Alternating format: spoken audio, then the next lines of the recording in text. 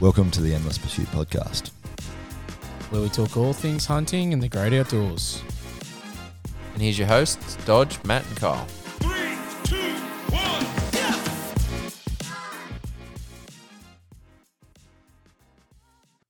Welcome back to Endless Pursuit podcast. We've got biggest crew we've had in tonight. Special guest Ben Unton joining us with Mick Matheson.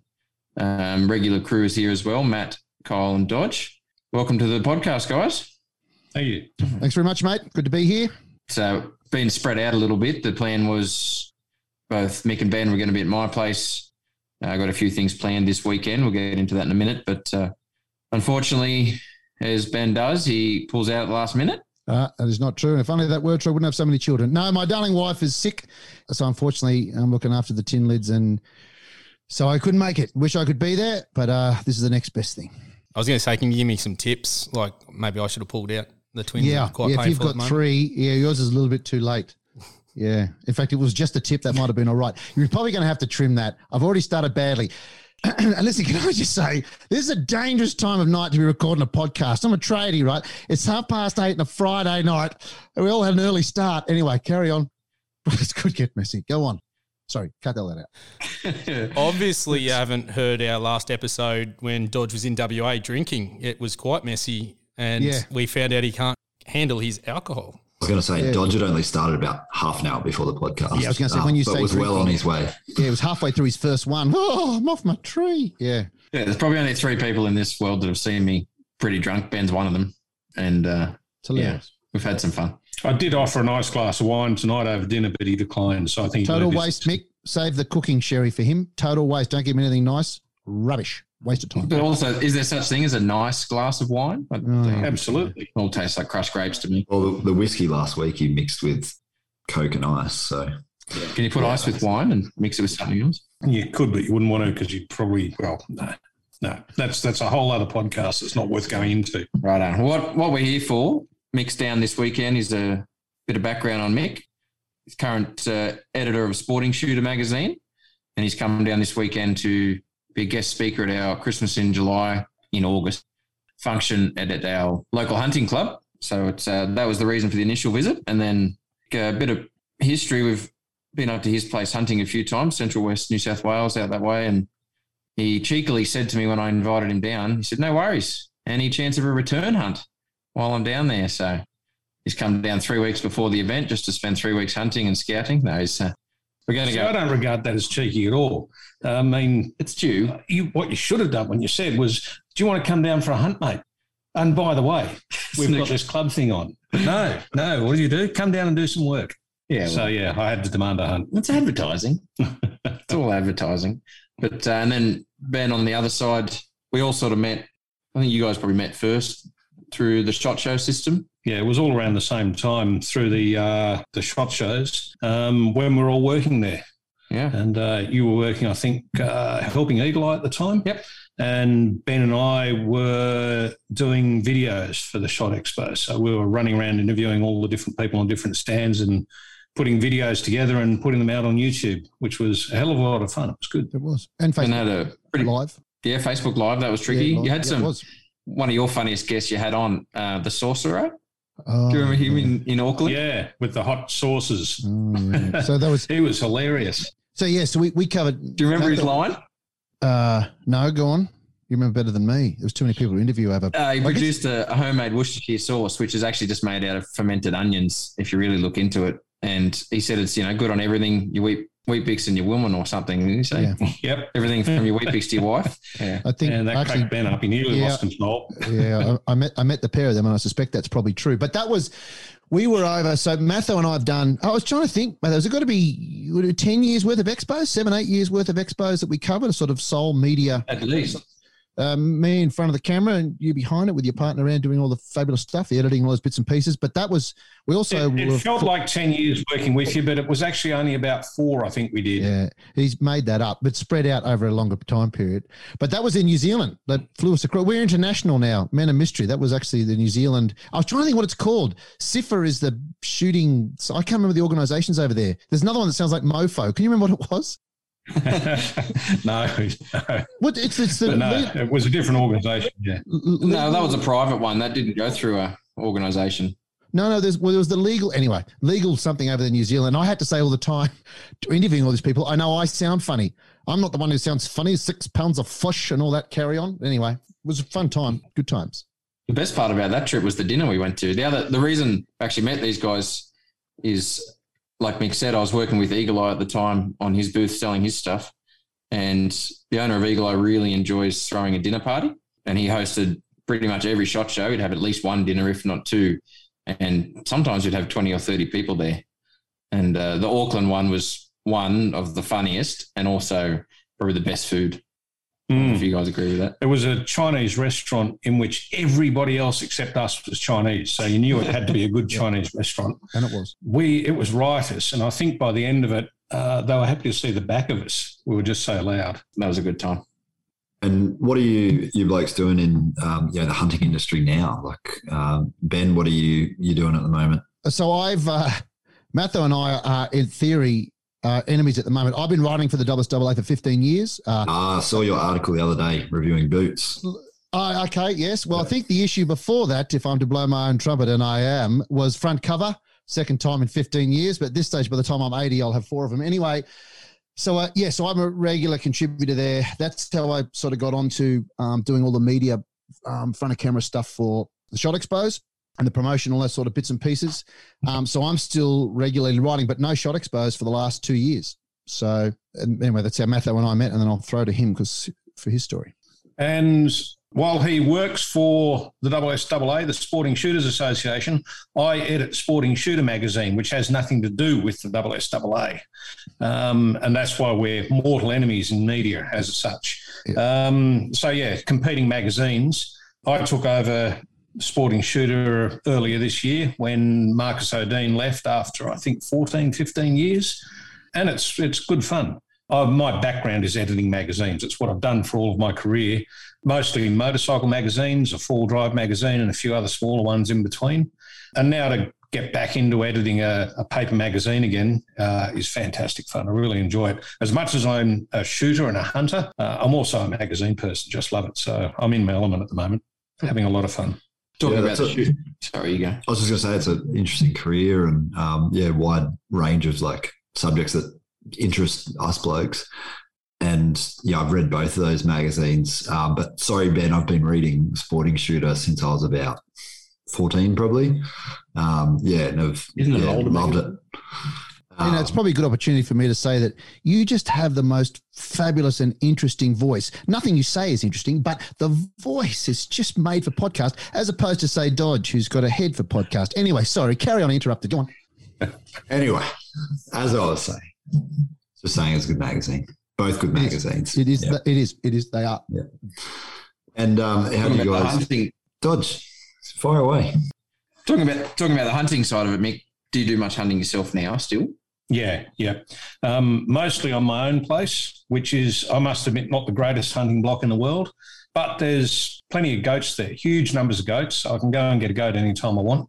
There's a few rabbits around, a few foxes, a few cats naturally, and the odd deer. Before the drought, we were just seeing good numbers of deer, and now they've all vanished again, and they're yet to come back in big ways.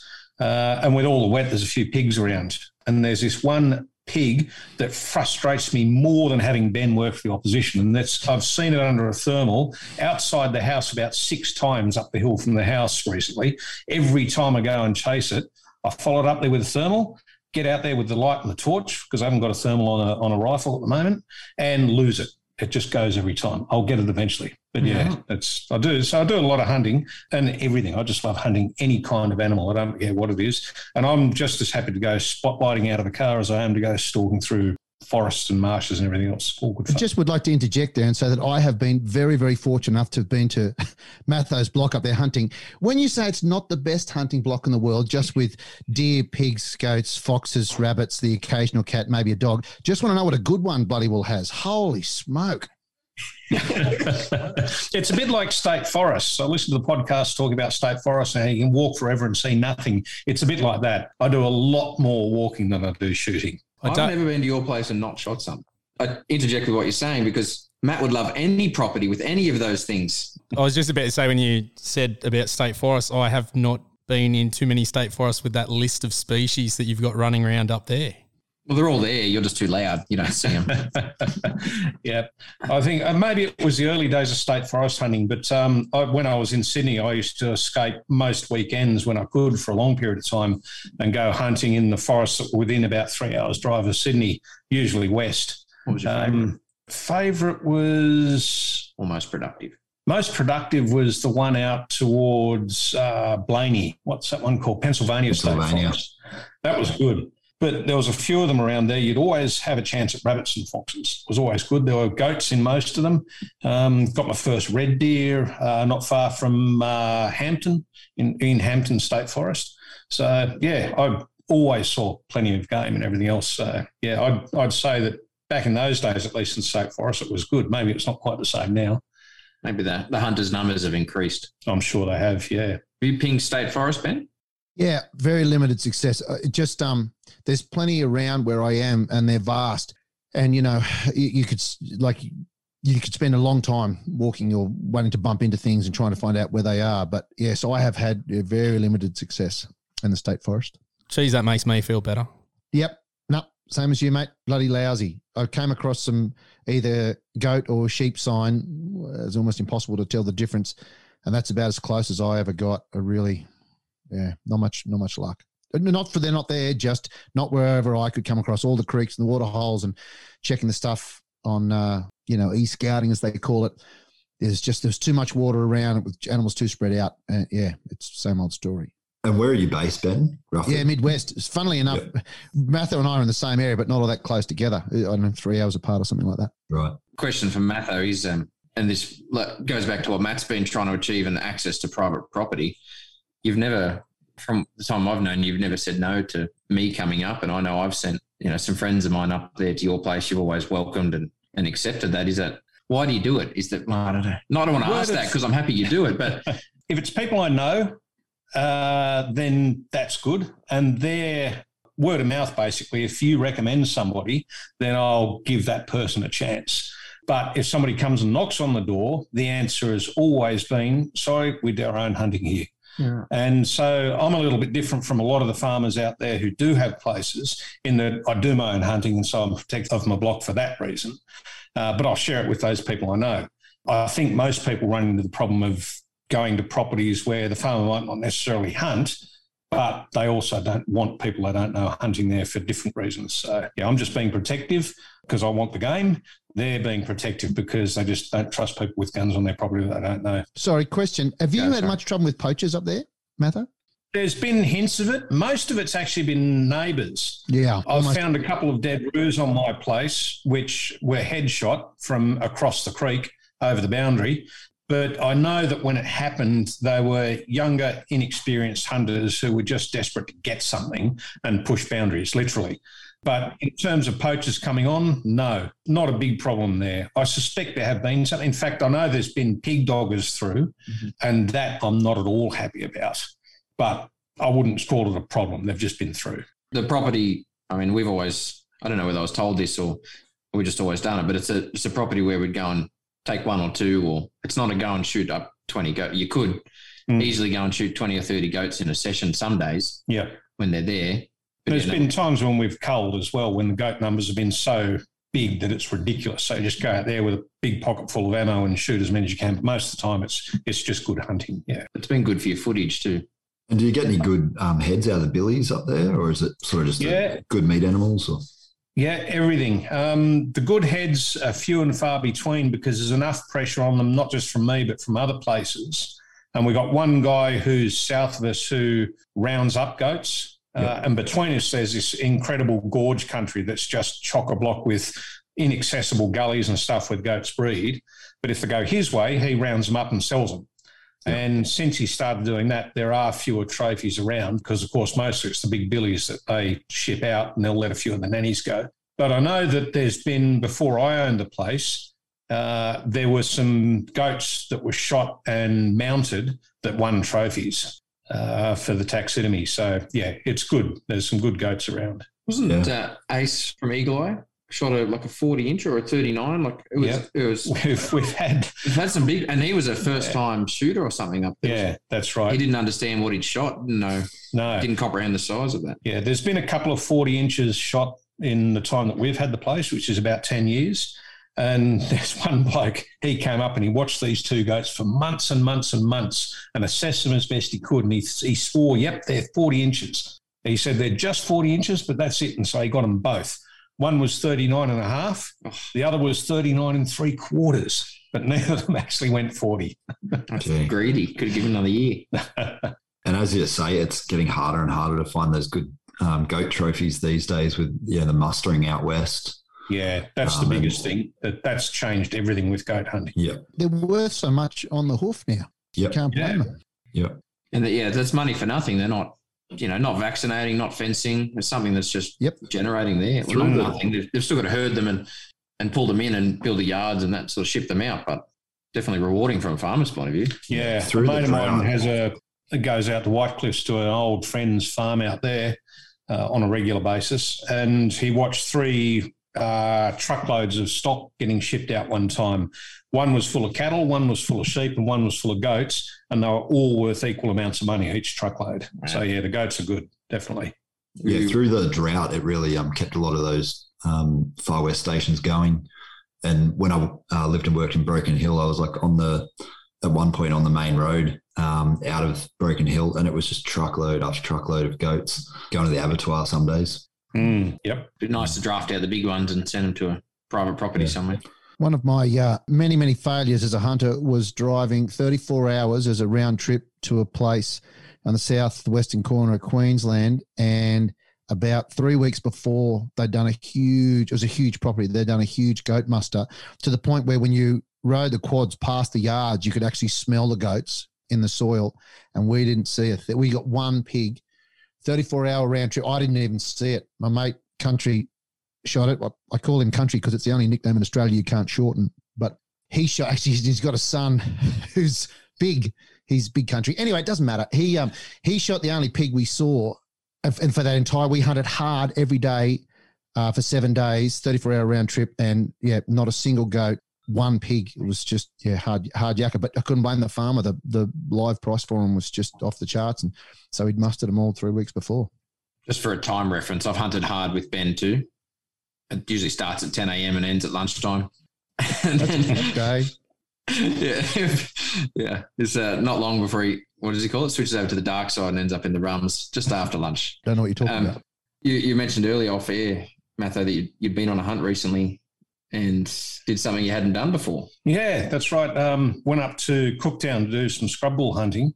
And so for the first time in my experience, I flew with a rifle. So I took a rifle to Sydney Airport. And, of course, big roll of toilet paper in the back pocket just in case. Because I was crapping myself over the whole thought of it. The paranoia over having a gun in public these days is pretty big, but walking into a controlled place like an airport, that just terrified me.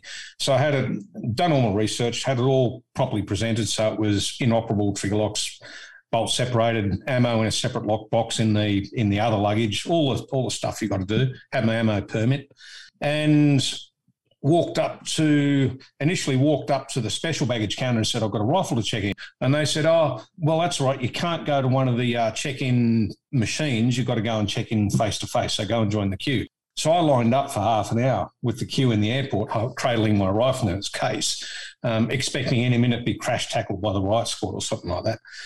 Had a fantastic conversation with a bloke who was just back from Chile and was waiting for his connecting flight to Brisbane, checking in for that. Surrounded by all these other people, none of whom batted an eyelid as I stood there with a rifle. I think most of them didn't know what was in the case. I thought it was a trombone or something. And so that was all good. And we shuffled forward, got to the front of the queue, walked up to the bloke who was checking me in, who I said, I've got a rifle. And he said, oh, right, no worries. He said, where are you going? I said, Cairns for this flight. And he said, is there something on in Cairns? I said, what do you mean? He said, we had 6 blokes with guns this morning and another 2 later on. And to him, it was just another conversation piece, just another interesting thing that was happening at the airport. So it was all good. He didn't even check the rifle. That was all locked. He took my word for it. They're not allowed to. Oh, well, there you go. I didn't know that. Well, they're not licensed. They can't handle. Nobody can look at it, he can inspect it. But he took my word for it. So this is all good. Checked it in, told somebody down in the depths of the airport that he was checking through rifle and ammunition and my name and the flight number, and that was it. And it was waiting for me at the other end. And coming back was just as easy. In fact, coming back, when I went to collect my rifle, there were 3 others waiting there to be collected. So, yeah, it's far more common than people think. And it was actually a good experience with the rifle in public. One of the rare ones I can say was good. It's interesting you're saying that because I was reading something on Facebook today where they were essentially saying, I can't remember who posted it, but they've had 3 people over the last couple of weeks have safe storage inspections, and their safes have been over 150 kilos and not bolted down, which they don't have to be. And the police officers going through it were unaware of the actual requirements, and they've had their guns confiscated, and they're in the process of going through the courts and everything to get them back. And, you know, one of the things from that was that make sure you have the firearms requirements printed out to show the inspectors, because there's obviously been a couple of incidents now where they're unaware of some of the legalities behind it. So just listening to you talking about going through the airports and them wanting to look at it, I was under the impression that, you know, my wife doesn't even know where my safe keys are because she's unlicensed, and I'm going to keep it that way. But it's interesting opening it up to show someone who you don't know if they're licensed or what like that. I don't think that would fly personally.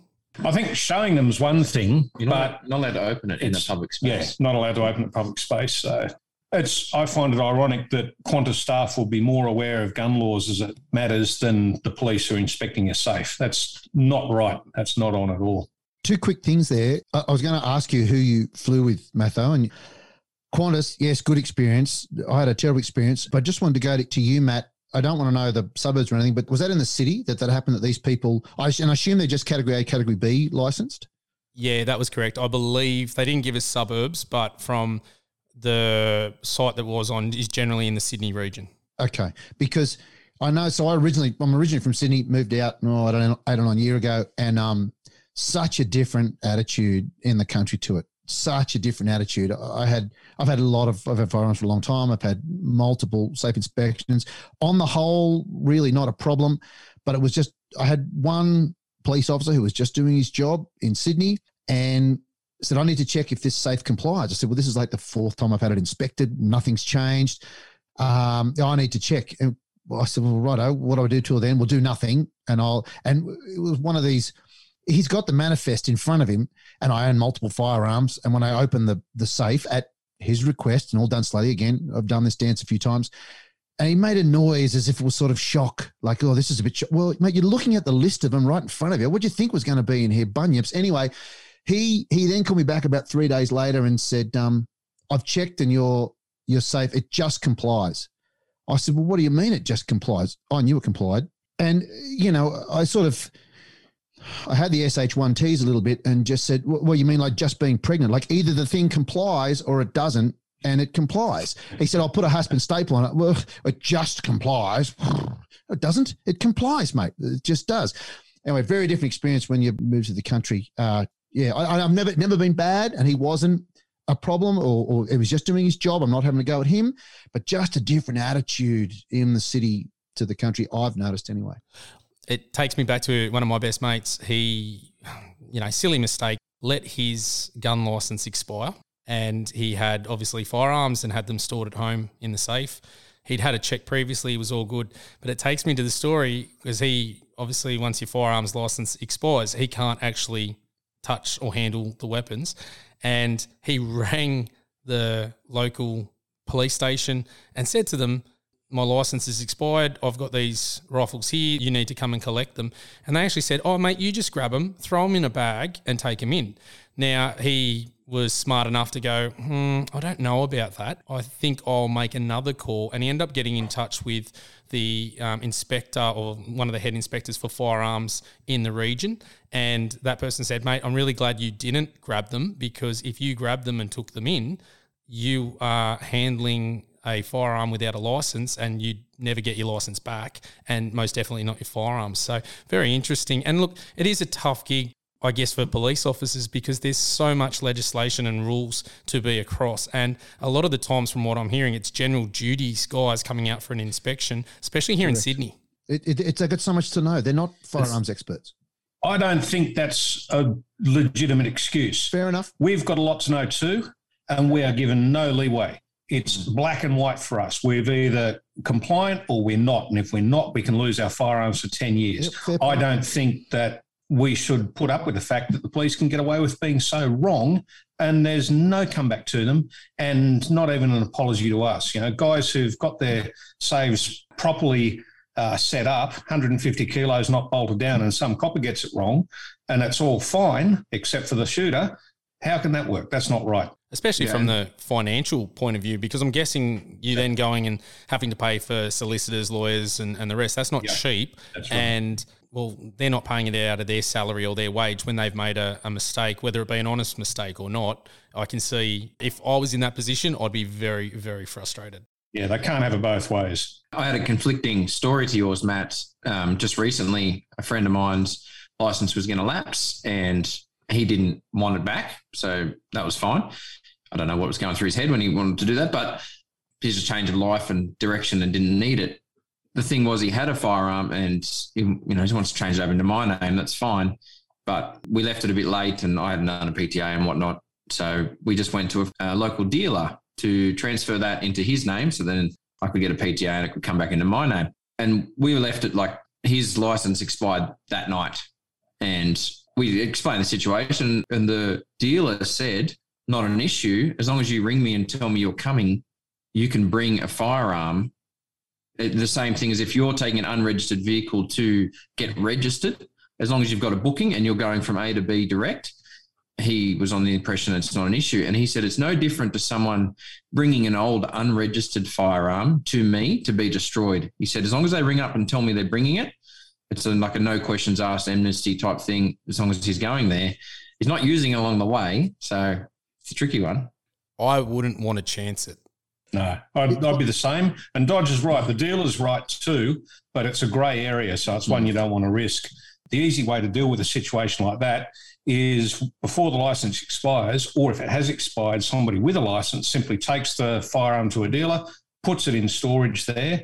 It's transferred into the possession of the dealer in the process, and the registry is happy with that, and no one gets into any trouble. So dealers are your best friends when you're in any situation with unregistered firearms or expired licenses or anything else like that. Get the firearm to the dealer, and it's safe there, and nobody has any risk. And you can then deal with how to get it all back to where it needs to be or anything afterwards. For the cost of, $30 or whatever storage fees are. Yeah. But the dealer's your best friend when it comes to that, because they can legitimately deal with those situations by simply transferring the firearm onto their books. And look, quick story there is I had a good friend of mine in Sydney, is an older gentleman. His brother was on a farm and he passed away in an accident. And he had a 22 Magnum. And his sister, so my mate's, his wife, my mate's sister-in-law, said, do you want this? He said, look, I'm not licensed, but I've got a mate in the Midwest who I'll talk to him about it. And I said, yes, of course, be very happy because it was significant to my mate. So I said, but I've got no idea about how the wife, who is not licensed, is going to transport it out to me, because she was up in far northern New South Wales. It was a 12-hour trip that she would have this firearm. Anyway, she got some sort of, like you said, Dodge, she got some sort of temporary something. Permission slip.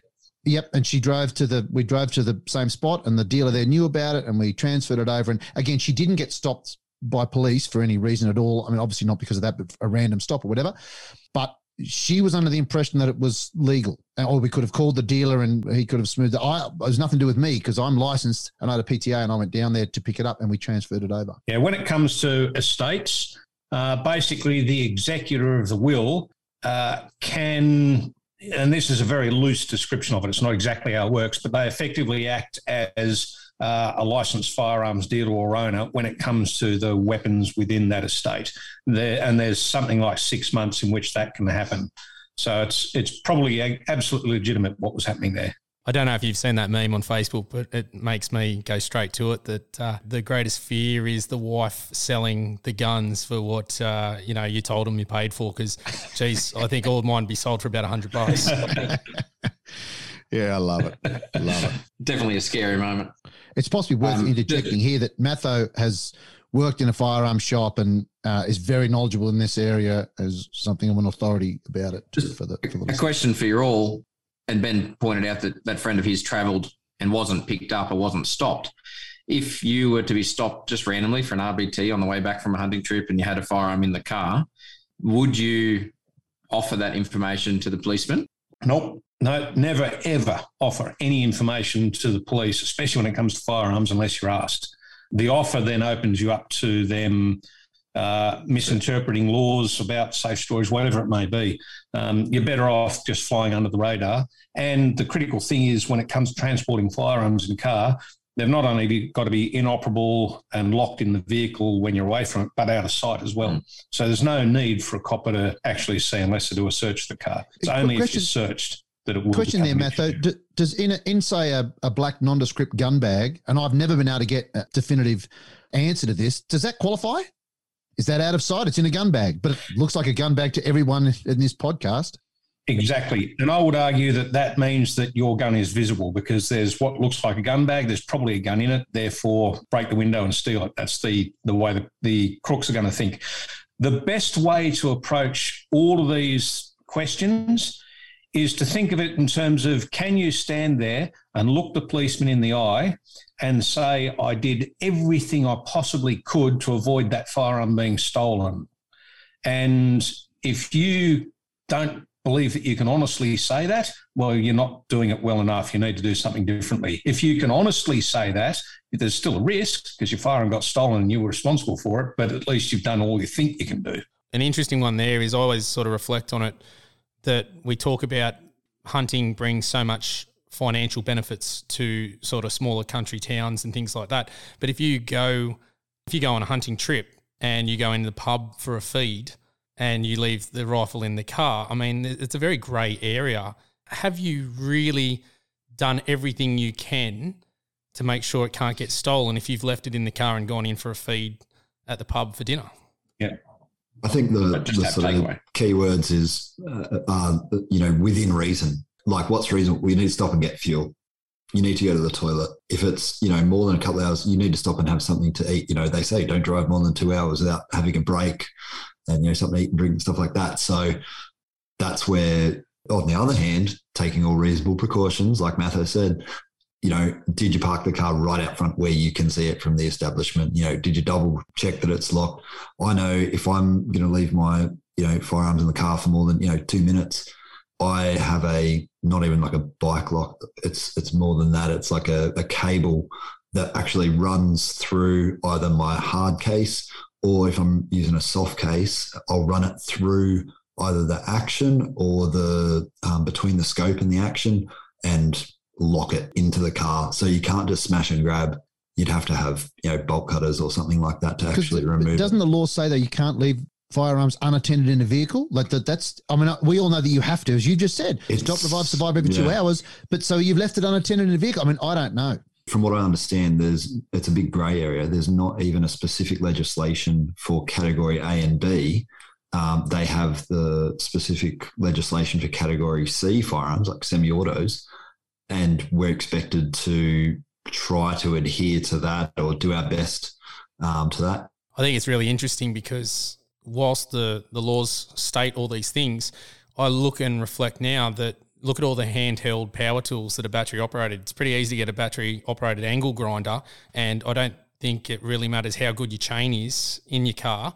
That's pretty quick to get through and quite comfortable. So it's really tough. And then are you saying that we've got to drive around looking for a pub and we can't go to that one because all the car parking spots are taken right outside, so it has to be across the road or down the street? Like it's a very grey, tricky area. I get we've got to do everything we possibly can, and I'm all for that. But geez, there's some grey wiggle room, and I really don't want to be put in that position. It's so much up to the interpretation of the officer investigating what's happened as to what the outcome will be.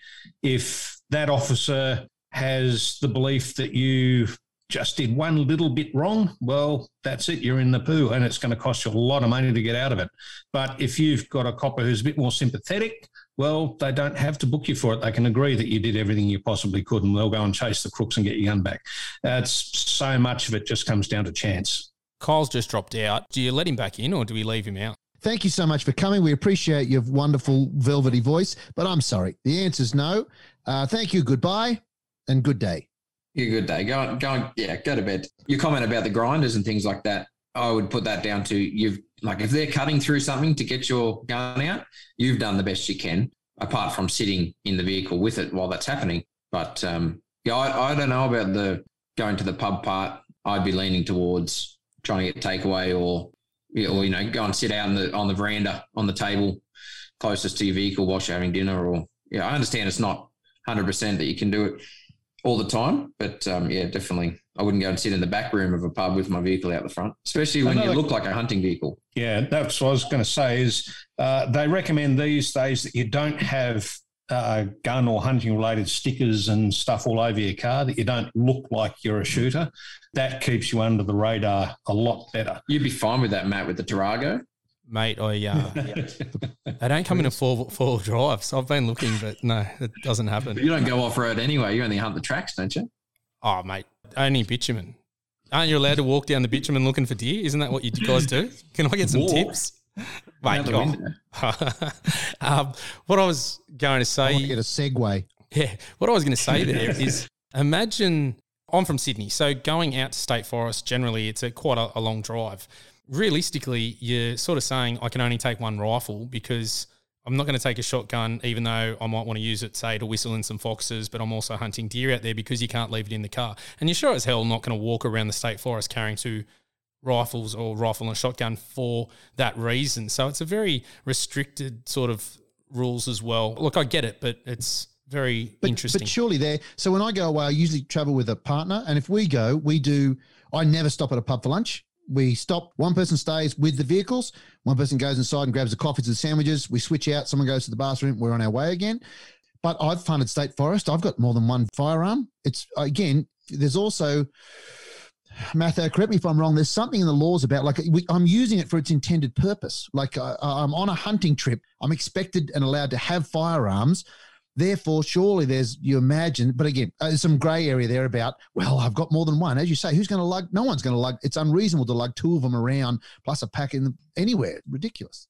Still comes down to the interpretation of the copper who's investigating. Wouldn't it? It would then go to the judge, wouldn't it? It would go to the judge, or it'd end up in trial somewhere. Yeah. But by the time you've got a police officer who books you for perceived wrong, it's then going to cost you a lot of money. Yeah, so whatever happens from there on, you're not going to win. Yeah, I agree. It's a shame. Talking about segues. Oh, see what he did there?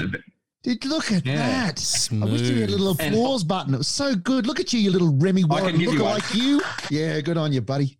Insert applause here, Matt, in the editing. But, I've actually got it. There we go. Yep. It's the proudest moment. Is it? Well done, Dodge.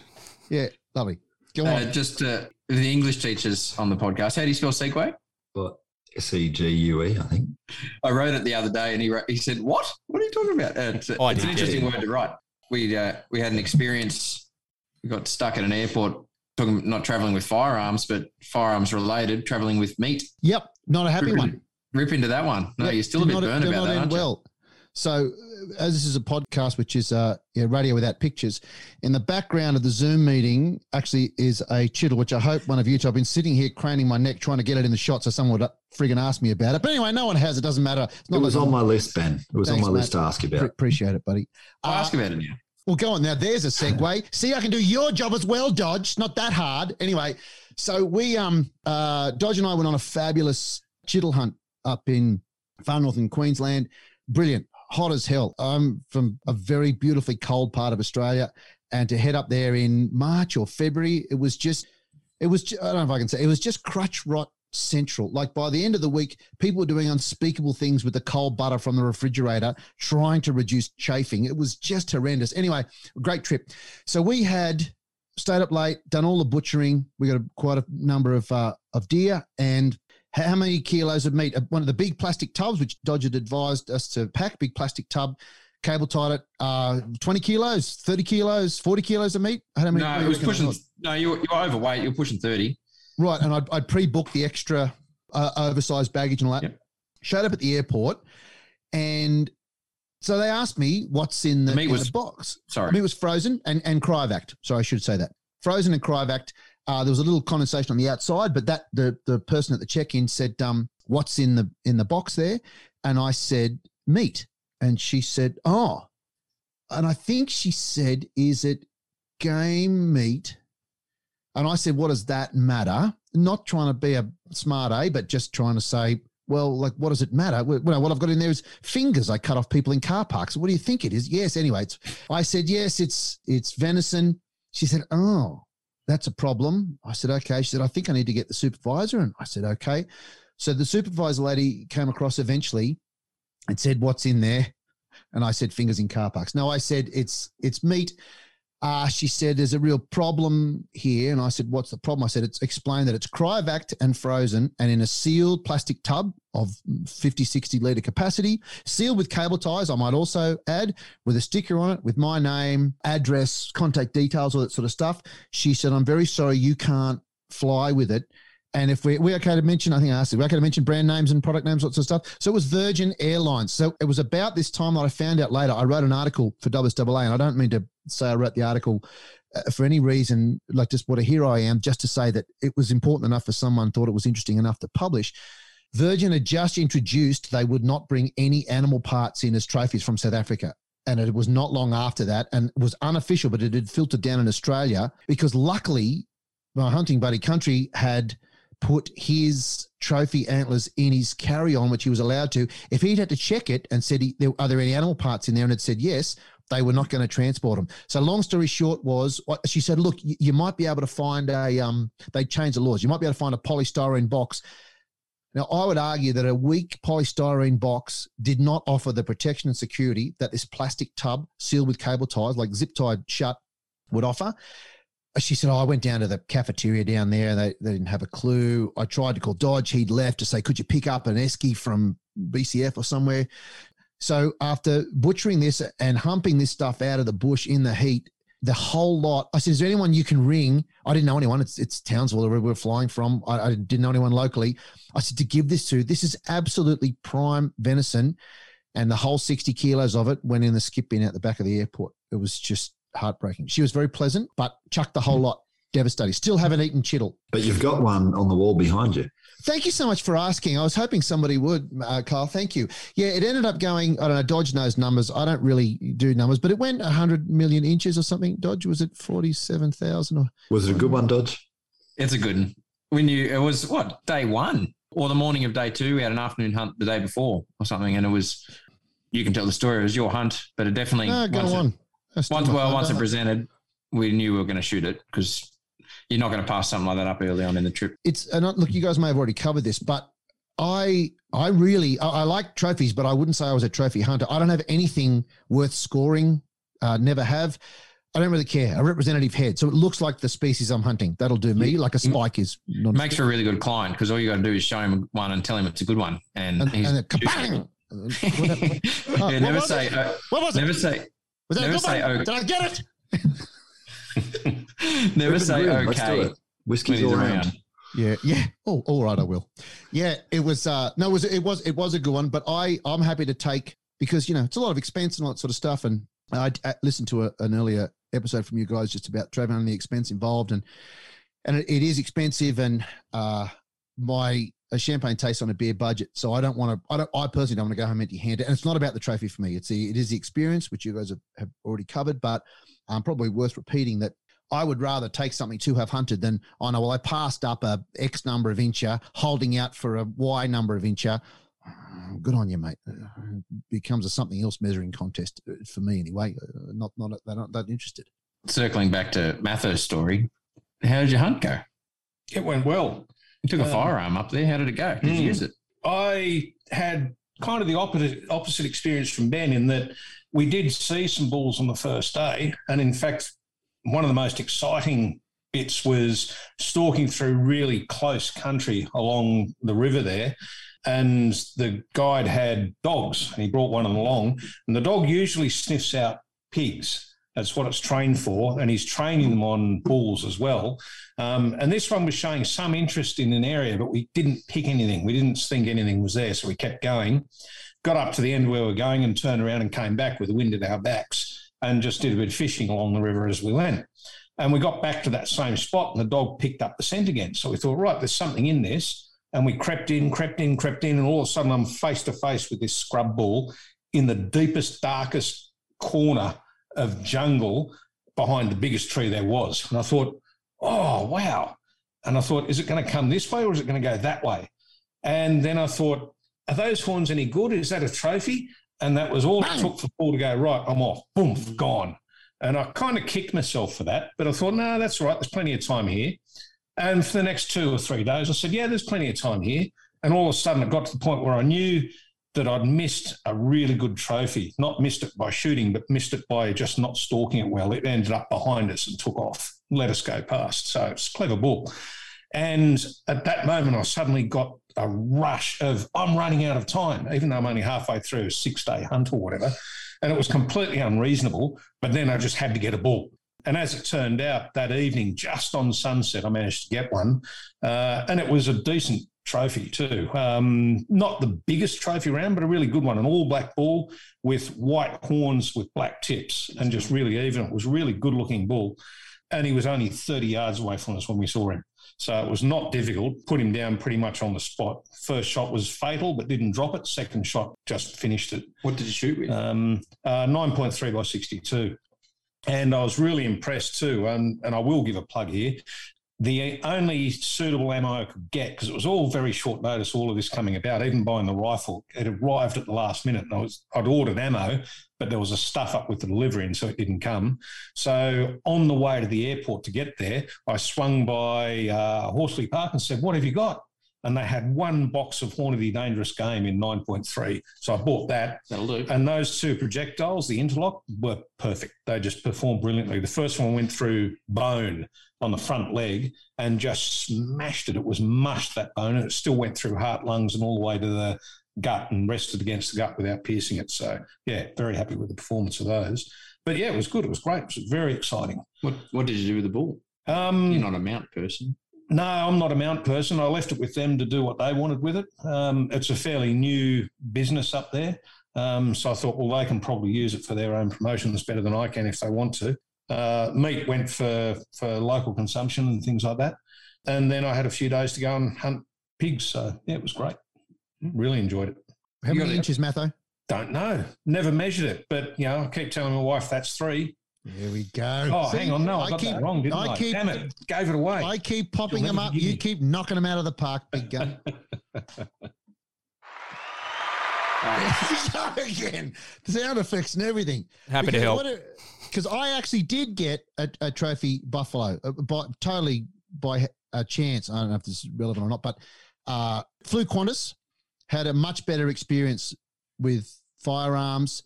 I did too. Did fly with ammo that time. Previously, I've flown with firearms in the past and haven't bothered with ammo, sourced it locally, like had it pre-bought locally. But I took a 30-06 and Country had some 30-06, 220 grainers, I think, Remington's factories. So we flew with those. Like you, sighted it in at a beer box at 50 meters. Anyway, actually, Dodge, you've uploaded the video of that somewhere, haven't you? Or you are going to? I will. I can. It'll be on the socials. Yeah, right. And same thing, one shot kill. I didn't have to shoot. No, for those that don't know, the caliber they look like cigars, those rounds. It looks like something you should feed into something mounted onto the top of a Jeep in Nicaragua. Like, they're just gigantic. So I prefer things that are a bit more subtle. 30-06, 2-3 one-shot kills with that on mine. Another bloke's buff. We got a bunch of pigs that trip as well. Super impressive. And brought the firearms up and back. No problems. You mentioned purchasing ammunition locally when you could. Does traveling with ammunition add complexity to it? Sure does. I'd say it's more trouble than the firearm. I reckon. Right. Oh, Dodge doesn't agree. Yeah, but that's because it's all he does is just get on a flight. I'm just flying to Canberra, even though. So I'm just wondering. I've got a whole bunch of bullets in my pocket. Yeah, go on. Tell us, Dodge, how There's a little bit more bureaucracy involved. You've got to apply for a permit, but the permit is with the airline, and it takes a few seconds to do it online. All you've got to do is basically prove to them that you've got a license and you can carry it. And I think the limit when I travelled the other day was 5 kilos, which was more than enough. And it just had to be locked up in a box and you check in. So I found it easy. Well, it's funny. So it's like a 90-day permit too. So you can actually travel back and forth for, in that 90 days with it. But they ask, it's not how many rounds, it's how many kilos. And yes, 5 kilos sounds like a lot. I came back from Townsville with 7.5 kilos on one trip and still I've declared the 5. We'll call the rest empty cases, but what's the statute of limitations on that? No. But the other thing, which is probably worth sharing, is you cannot travel with hand loads, or you couldn't. Last time I did it, it's got to be factories. So the reason for that is they don't want them. Yes, that's the wording. You can hand load and put them in a case, like a bullet case or a bullet box. What they don't want is loose rounds touching each other individually. Standing upright in a nice little closed case, or what they want is a factory box. You can do hand loads and put them in a factory box and travel with them. When I did Africa, the critical thing is no loose rounds. When I did Africa the second time, I think the wording was still no. That's international, different to domestic, obviously. No, I'm sure it said no roll your owns. I'd have to check that, but I think and how it didn't matter what you put it in. Put it in whatever you like. Yeah, like Dodge saying, how do they know who at the airport is saying, "Oh, that's a correct"? But the rule is the rule. You can load. I wonder what the reason for it is. I thought it was because the loads might be hot or volatile. Yeah, hot rounds go off on a dash. Inconsistency. I mean, factory loads are. You can go on Google and find out the details of that load. They know how much they weigh and what their sort of top end and low end temperature controls are before there's an issue when you're hand loading. Specification, yeah, they're made to travel safe and that. Yeah, okay. So, yes, that's the rule. The way around it is putting your hand loads in a factory box. But is that legal? Yeah, well, it's not legal to go to a pub and leave your car unattended either. But we've covered that as a grey area. So let's just put a disclaimer at the start of the podcast saying none of this is legal advice. It's not legally that's important. Advice. And a little late, but go on. Yes. Ben, you mentioned going to Africa. Tell us about that. Yeah, fabulous. I've been lucky enough to go twice. So I've been to Africa twice and spent more money than I really should have to shoot the same number of kudu as my grandmother, who's never shot a gun. So it's just heartbreak. First time I went was a long time ago, like maybe 15, 20 years ago. And I was adult onset hunter is the catchphrase. Didn't know anyone who'd done this stuff. You read about it in magazines, African hunting. It didn't seem real. And then I helped a kid who had his grandpa's, just got his license, had grandpa's, I think it was the Lithgow, the pullback bolt 22 with the open sights, happened to be on a property I was helping mark some cattle. And the dad didn't know much about it. And I said, look, I know a little bit. I'll happy to help out. So I sighted the thing in and he got a feral cat. Well, that fella's uncle, that little chap's uncle, ran like photographic safaris in South Africa and said, wife and I were just getting married. And she said, we're flying to wherever we flew to Italy or somewhere, which I had no interest in. But anyway, and she said that she said, you can stop over in Singapore or South Africa or something. And I said, well, South Africa safari, saying like, wow, the moon, cool. Anyway, then word got out through a few mates of mine that, well, this fellow actually does a bit of a fixer and can sort this stuff out. And I ended up catching up with him. I said, because don't make empty promises to me. If you say, I was thinking about doing it, well, I will do it. I will show. If you make me an offer, I'm going to accept it and press on with it. So he really helped sort of broker the whole thing. So I went to Africa the first time and it was surreal. It wasn't, this was sort of almost sort of pre-Facebooky days. The stuff was all still pictures. It just wasn't videos except stuff that was local. And so it was totally surreal. And I got an absolutely cracking case of the yips. Like I would have missed the barn door at 20 paces. You can hear monkeys in the distance and lions roaring, and you're walking through the bush. And by law, you have to have a tracker and then yourself, and then you have your PH or your guide, your professional hunter walking behind. And they tell you, when he steps with his right foot, you step with your right foot. When you step with your left foot, you step with your left foot. So all I could think about walking through is we're doing this bizarre sort of conga line, walking through the thing. And then there it is, shoot. And I'm thinking, what? I just see bush. Anyway, then finally I got close enough. We were actually sitting down after doing all this walking, and I had not been successful. And I am thinking, well, I suck. I just suck as a hunter and shooter, even though I had done plenty in Australia. I'd never experienced this. This was expensive. And I just, got the yips first and last time in my life. We were sitting down. My PH was a smoker on one of the dirt tracks. We'd been bush bashing all the rest of it, and is having a smoke. 50 meters away, an impala breaks through onto the track. We just sit downwind. We're talking. We're not whispering. We're talking, and he is smoking. So I spun around, and as it happened, when you're sitting on your backside, you can grab your knees with your arms and cradle the rifle in your elbow. It was a shot I took my first rabbit with at about age 25, and I was really comfortable with it. Anyway, drilled this thing through the shoulder. And I should say it was with this full timber stocked 308 from the Boer War or something. We tested it. It had like minute of beer box. Like, it was just so inaccurate. And he's on the phone cleaning the thing. He pulls a wet one out of the packet as he's talking on the phone and cleans this thing up. Anyway, we saw the blood, and we couldn't track it. And so he said, oh no, we'll go and get the trackers to come and find it. So we go back to have breakfast about 9 o'clock in the morning. I can't eat. I am so nervous. I've drawn blood. So for those who don't know, if you draw blood on a paid safari, usually you pay for the animal. You've done your dough. So he said, no, they'll walk straight up to it. By the time we drove back to the house and had breakfast, and he described to the Indigenous trackers where it was. By the time he had a cup of coffee and a muffin. We drove back.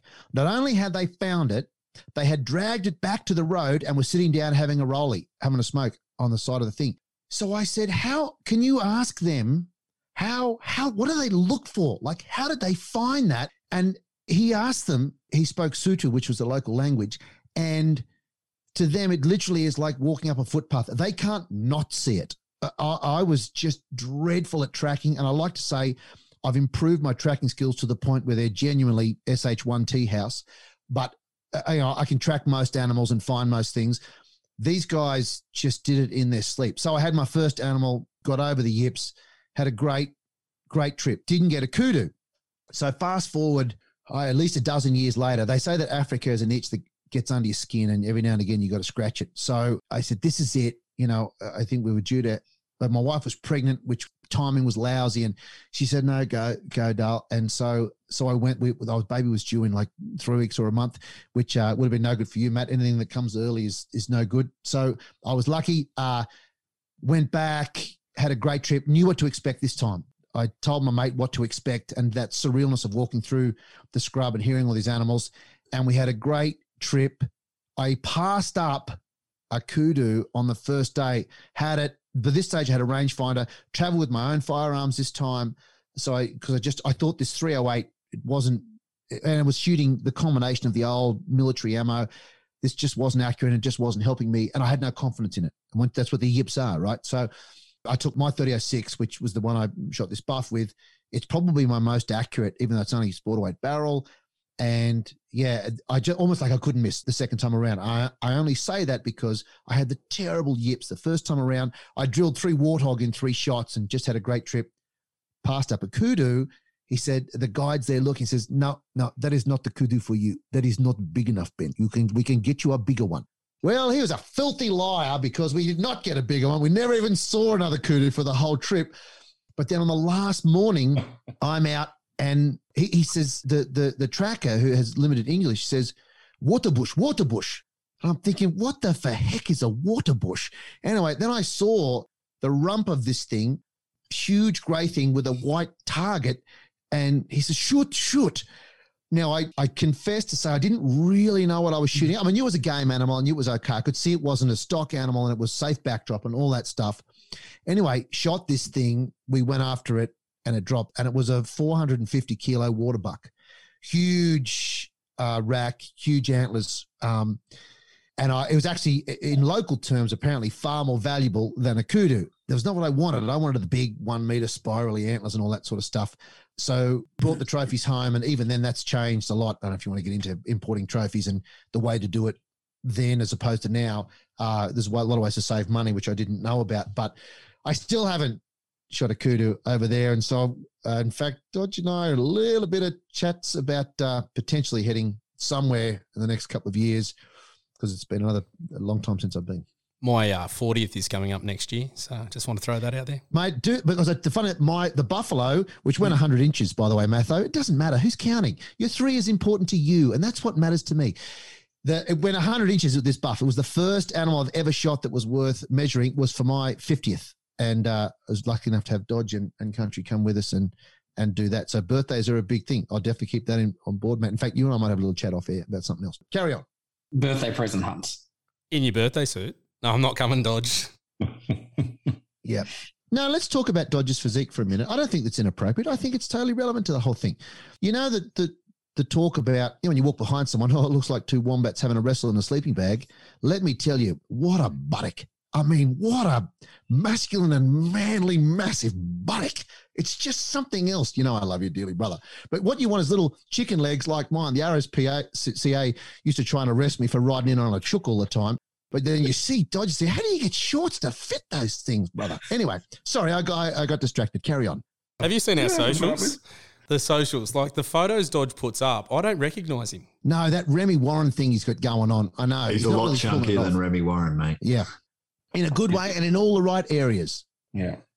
Well, none of you are ever getting invited hunting ever again. Oh, come on. How's the carnivore diet going, Dodge? Yeah, beautiful. I had a great weekend in Perth, and I had lots of carnivore sashimi and oysters and things, but I'm fat again, worth it. And I'm going to work on it again. Unless they can make chocolate part of the carnivore diet, Dodge will never stick to it. I can just share that. The only reason you're skinny is because you drink rum 24/7. Mate, let me tell you, that is mother's milk, my friend. I'm starting to get a bit of a glow on. I think that's fine. I think that there's no firearms around. We're just chatting about it.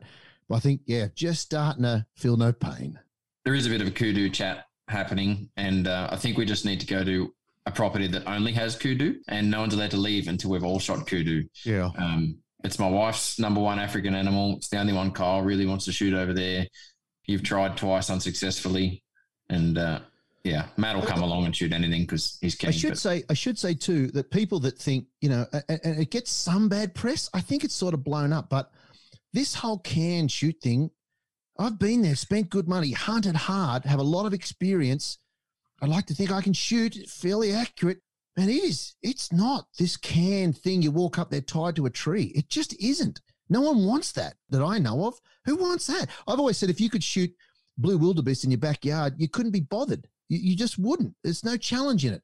You want to go over there and make it hard. I've never seen or heard of anything tangible, which was, yeah, mate, it was a canned hunt. They were tied up in a paddock at the back and away you blasted. That's not been my experience anywhere I've ever been. Can I get your opinion then on the buffalo side of it? I know you and I have spoken about this. One comment I get a lot with the buffalo and the scrub ball hunting stuff is, why would you want to shoot a cow? Why do you want to shoot a cow that you could shoot here at home? And you and I have spoken, about what buffalo hunting is and how it varies from other hunting and what it encompasses as the whole experience. You want to touch on that at all? Yeah, sure. And look, so who's asking the question? Other hunters or non-hunters? Yeah, other hunters. Again, the other side of the hunting factions that aren't, that, we shoot deer and everyone else should shoot deer and that's all you should shoot, or just pigs, or, why do you want to go up there and shoot a cow? They don't see the sport in it or the challenge in it. Look, one of the things about our industry, which I assume we're going to wander around, and particularly with Matho and his great experience with it, but there's just so many masturbators in it. Like I'm not directly linking that to Matho. I should just make that clear. I mean, his industry, he would know about this thing. I'm not saying personal. I am not saying personal or first-hand experience. They make that very, very clear. But there is the thing. So what's the problem? Like, for example, apex predators is one. Like, I personally have no desire to shoot a bear or a lion. I don't have any problem with it. I mean, Cecil the lion, they gave it a name. You want to talk about anthropomorphizing? You know how long I spent practicing that word? In warm up. Insert the clap. Red leather, yellow leather, anthropomorphizing. Yeah, thank you very much. It had a name that humans gave it. Would it walk around on its back legs? Like, yeah, it was at the pub smoking a pipe. Like, it's an animal over there. So people seem to be so tied up in, but that's not, because it's not my thing. That doesn't mean I think anybody shouldn't hunt it. If it's legal, sustainable, and ethical, humane, use whatever words you like there. I got no problem with, and this would be controversial, I got no problem with harvesting whale if it's done in a sustainable and humane way.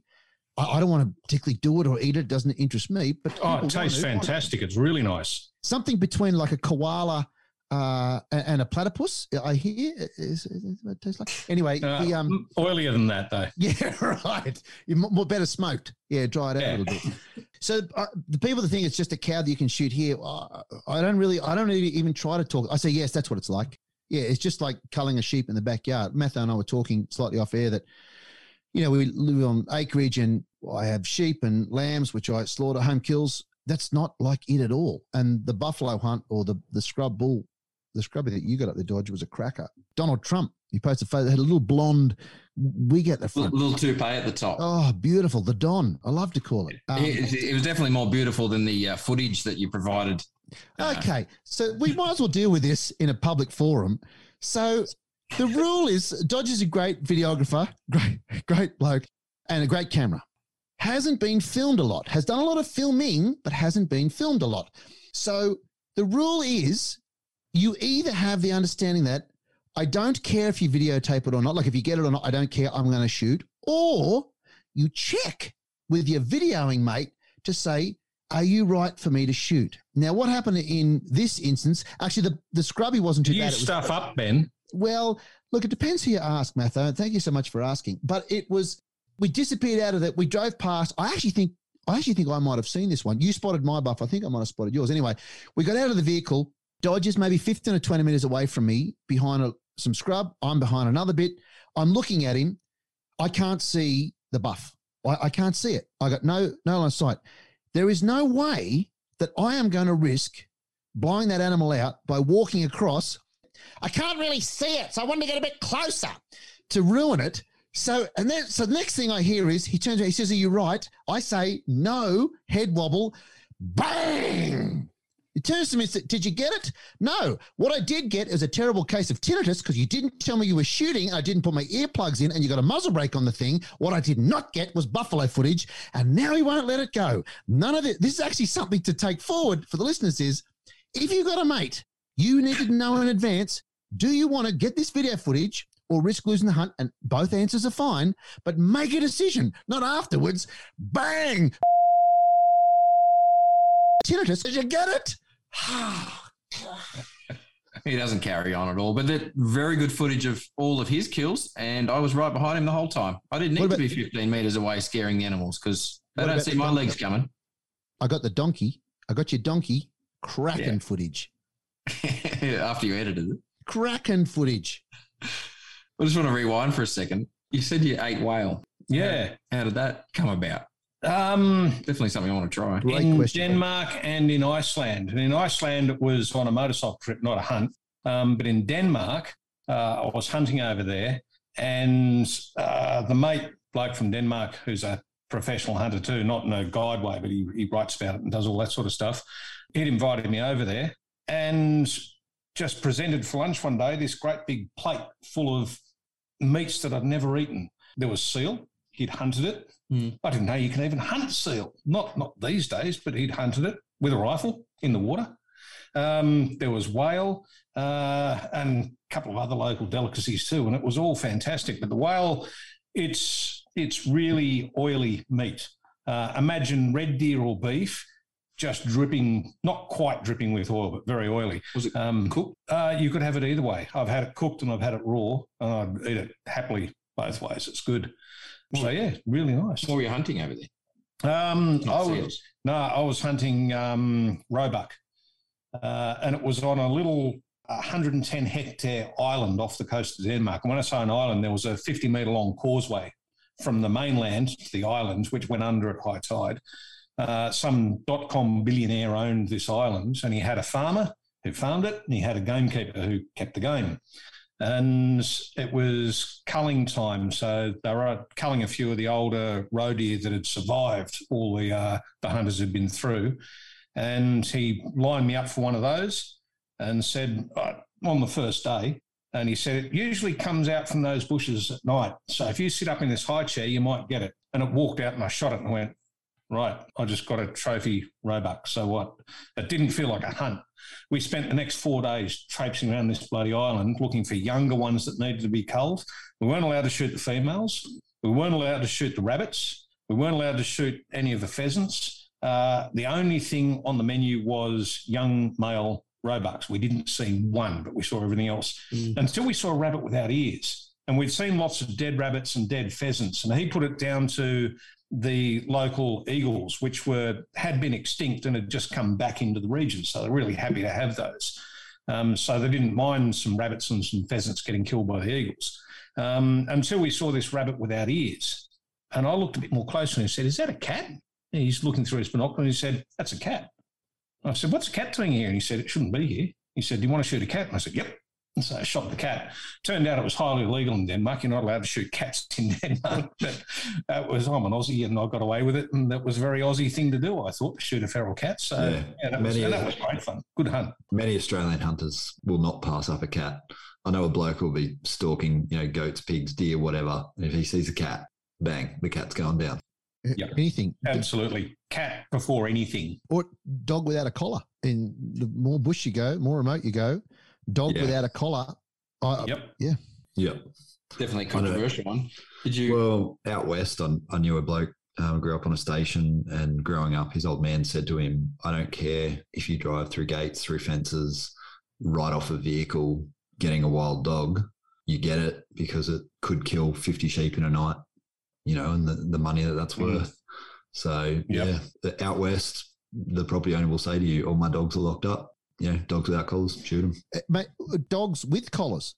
I mean, legally out west, depending how far west you go and depending on, if you've ever been, and I have, if you've ever been and seen the damage that a dog attack does and they don't eat it, they can't help themselves. I've had foxes here with chooks. I've probably shot a dozen foxes since we've been out here. I've probably lost 50 chooks to foxes. Hate them, kind of admire them as well, but really hate them. The damage they do and they can't help themselves kill. Those dogs, they're organised. They're hard to shoot. That southeastern Queensland trip I've been up to, he said, you just make sure you get a real good shot at it. He said, because if you fluff it, you educate them and it makes them even harder. I guess unpopular opinion here, but I still don't understand when we talk about like the Brumbies here, why we couldn't shoot them and eat them. I mean, it's a delicacy in France. And what do they call it? Is it chevron? No, chevron is goat. What's horse? What's horse? Something similar. It's like chevre or something like that. Yeah, it is. It's something like that. Anyway, doesn't really matter. But like, it's funny how in different countries, different values are put on different animals, and it's okay to maybe eat this animal but not this animal when it's all just meat. Haven't you eaten it, Dodge? You've eaten horse, haven't you? No, I've tried several times. Chevaline is what it's called. CHEVALINE. Oh, fair enough. Apologies. I thought you said chevron is goat. But haven't you eaten horse, Dodge? No, I have tried a couple of times. We had some, probably not a great podcast story, but a foal that was struggling and ended up being put down, and I nominated myself to do that and then got voted out at the last second and ended up getting the green dream, which means then you can't eat the meat. But I thought that's like a veal equivalent. It's not going to get any better than that. And, got outvoted. There's a little bit of emotions attached to that one. So, no, I haven't, but definitely would. Have you? And no, not horse. But I think that's the root of the problem with the horse argument in Australia is it's emotional. Mm-hmm. It's like the argument, how can you shoot the kangaroo because it's on your coat of arms? It's a purely emotional argument. And it'll be a long time before that changes because of the history of horses in the high country and how connected they are to Anzac, to the Man from Snowy River poetry, all that sort of stuff that is so central to our identity as Australians, as white Australians. We are not going to get to shoot horses in national parks no matter what we think, unless we get professional jobs in helicopters. Which they did. So they did that. They had a Brumby kill down in the Snowy somewhere. They were all dying of starvation, and they went a chopper shot them. Yep. And even then, the emotion killed that off. Yeah. Yeah. I remember that as a kid. I remember petition going around, my uncle signing it and stuff because he loved horses. And we've talked about this, I think, just about on every episode it comes up. But I really get a bee on bonnet about that because we claim that you can't shoot brumbies because of the cultural significance and the heritage. But then people want to outlaw deer hunting and hunting deer with hounds, or hunting pigs with dogs or whatever. And you can use that same argument that it's our heritage, it's our culture. People have been hunting with dogs for hundreds of thousands of years. People have been hunting deer, since the dawn of time. And people have been hunting deer in Australia for hundreds of years. It's how is it different? I don't know if you know much about the Snowy Mountains, but there's a campground down there called Blue Waterholes. And I do a lot of camping and love going down the Snowies. And at Blue Waterholes campground, they had a massive problem with far too many brumbies, to the point that a kid got injured and I think another adult, both put in hospital on separate occasions from interactions with the brumbies, them coming through the camp because they just don't care. And they injured a couple of people, and people were still there going, nah, leave them alone, when it was very clear there was a heap of them there. They were overpopulated, but everyone was like, nah, leave them be. It's very interesting, people's thoughts on the whole thing and how they pick what animal deserves to live and doesn't. And then you get one shark attack, and then they want a long line drum bait every shark in the day. But the thing with horses and dogs, is our sort of human history is so closely tied to them, and that's why we get emotional about it, I guess. Talking about eating horses, Dodge, you haven't eaten a horse, but we ate donkey, didn't we? We have eaten some donkey. Eaten some donkey. What were those sausages called? Donkey dongs. Donkey dongs. And it ate exactly how you would imagine. It tasted like it was terrible. No, definitely not my best. So Dodge and I was all part of on the tail end of that birthday hunt of mine. We brought back, goodness knows how much buffalo or how much meat we bring back. 100 kilos maybe, 150. Yeah, I want to unpack that for a second. How did we get the meat back? That was a little bit of just a chance meeting. We're doing our education courses. Ben and I run a hunter education course, and one of the clients or one of the punters there, we were going on this trip not long after, and he said, "Oh, what are you doing with the meat?" And I said, "Oh, well, we usually fly back with an esky full each." And he said, "Why only an esky?" I said, "Well, there's max limits on what you can carry. I could carry 62 kilos because I get Qantas Club, get 2 32-kilo bags." But he said, "Oh, no, I know a guy." I said, "What do you mean?" He said, "He does refrigerated transport, Darwin to Sydney every 48 hours, return trip." It sounds mafia. So come here. I know a guy. He can help you. Come over here. I'll help you. Sorry, carry on, mate. Go on. Just the way you paint this, would you meet him in a car park? In fact, I think you did. Oh, yeah, definitely did. It was like midnight in the back of a car park in the middle of Catherine. That's actually true. This this truck pulls in. Everyone else was asleep, I think. Oh, no, did you come with us? No, you were asleep. Yes, I did. For the drop-off. No, you came with us. I was with you. He keeps me around and saying, "I meet you, car park." No, asleep in the back of the car. Yeah. Yeah. What are we doing here? Anyway, this truck. I have shipment for you. I can help you. Meet you at car park. No phone. We pulled open the back of the doors on this truck and loaded in. I think we're about 150 kilos of meat, actually. And then plus we also loaded our heads in there. So trophies, not the car park ones, but ones we'd hunted, and no fingers from Ben's finger journeys when he was harvesting those, but loaded those in, and they nearly beat us back to Sydney. I don't know what those truck drivers were using to do that other than cans of Blue V, but they were driving that quick. And so they drove 2 up and they were back in Sydney in less than 48 hours, which is a crazy journey from Darwin. But we got our meat home, and then I hung it in the cool room for 2 weeks. And then Ben came back to my place and we did a bit of a mince up and a cook up. And so that was a mince of scrub bull, buffalo, and donkey. And look, it wasn't my favorite. We still use it now and still run it through bolognese and that sort of thing. But I didn't like the flavor so much, so I didn't do burger patties out of it. What did you use yours? It was the meal that we bought to mix with it. Like, I've split them back open and used it as mince. Here's another thing, though. Speaking about game sort of preparation, game meat preparation, and I have done this to Dodge, and I think it was one of the rare times I won an argument against you, was about aging meat and how long you do it for. So we were in Townsville and we had someone had shot a relatively young animal. And Dodge and I did this with donkey. We did this with buffalo. We did this with scrub bull. We will take a small section of the backstrap, butterfly it, very lightly salt and pepper it, very lightly fry it, so it's rarer than most people would eat, and eat it. And I said, everything, certainly game meat, is way better aged at least sort of 10 to 14 days. And this got, after a few sherbets in camp, no, you can eat it straight over the grill. And I said, you're talking through your... And we did it, and it had good... This was chittled deer, light frame deer, mild flavour, delicious. It was good flavour. It was tough as eating your thong. It was just miserable to eat. It wasn't aged. And I still think that the buffalo donkey mix, I've still got, I think I've got 1 pack left of the original stuff prior to the sausage. Delicious. No problem. Donkey, great. We also ate donkey backstrap the same way. Very slight livery aftertaste. I think it was with maybe your father-in-law. We were tasting it. And yeah, the downside of trophy side of hunting is you're shooting mature, old. Correct. Bucks, bulls, stags, these things are 8, 9, 10, not something you would definitely target for meat. So when we say we get meat as a sideline, it is a sideline because you're definitely not targeting them for tasty, tender meat. It's definitely usable. There's no issue with using it. Just need to use it differently. But wouldn't you say, and here's a question for everybody.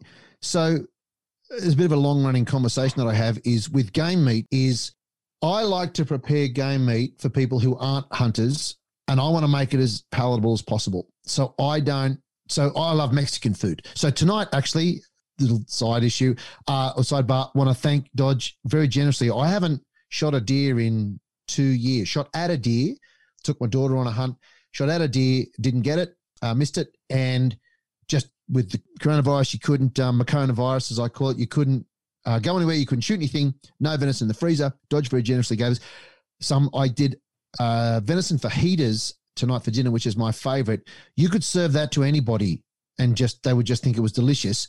I reckon that's a win. But then other people say, oh no, we should be embracing the different flavors of the game meat. But I would say, because it's got its own smell, if you put a plastic bag with chicken, with fish, and with lamb in front of people, blindfolded, everybody would be able to tell the difference between the three. You just would.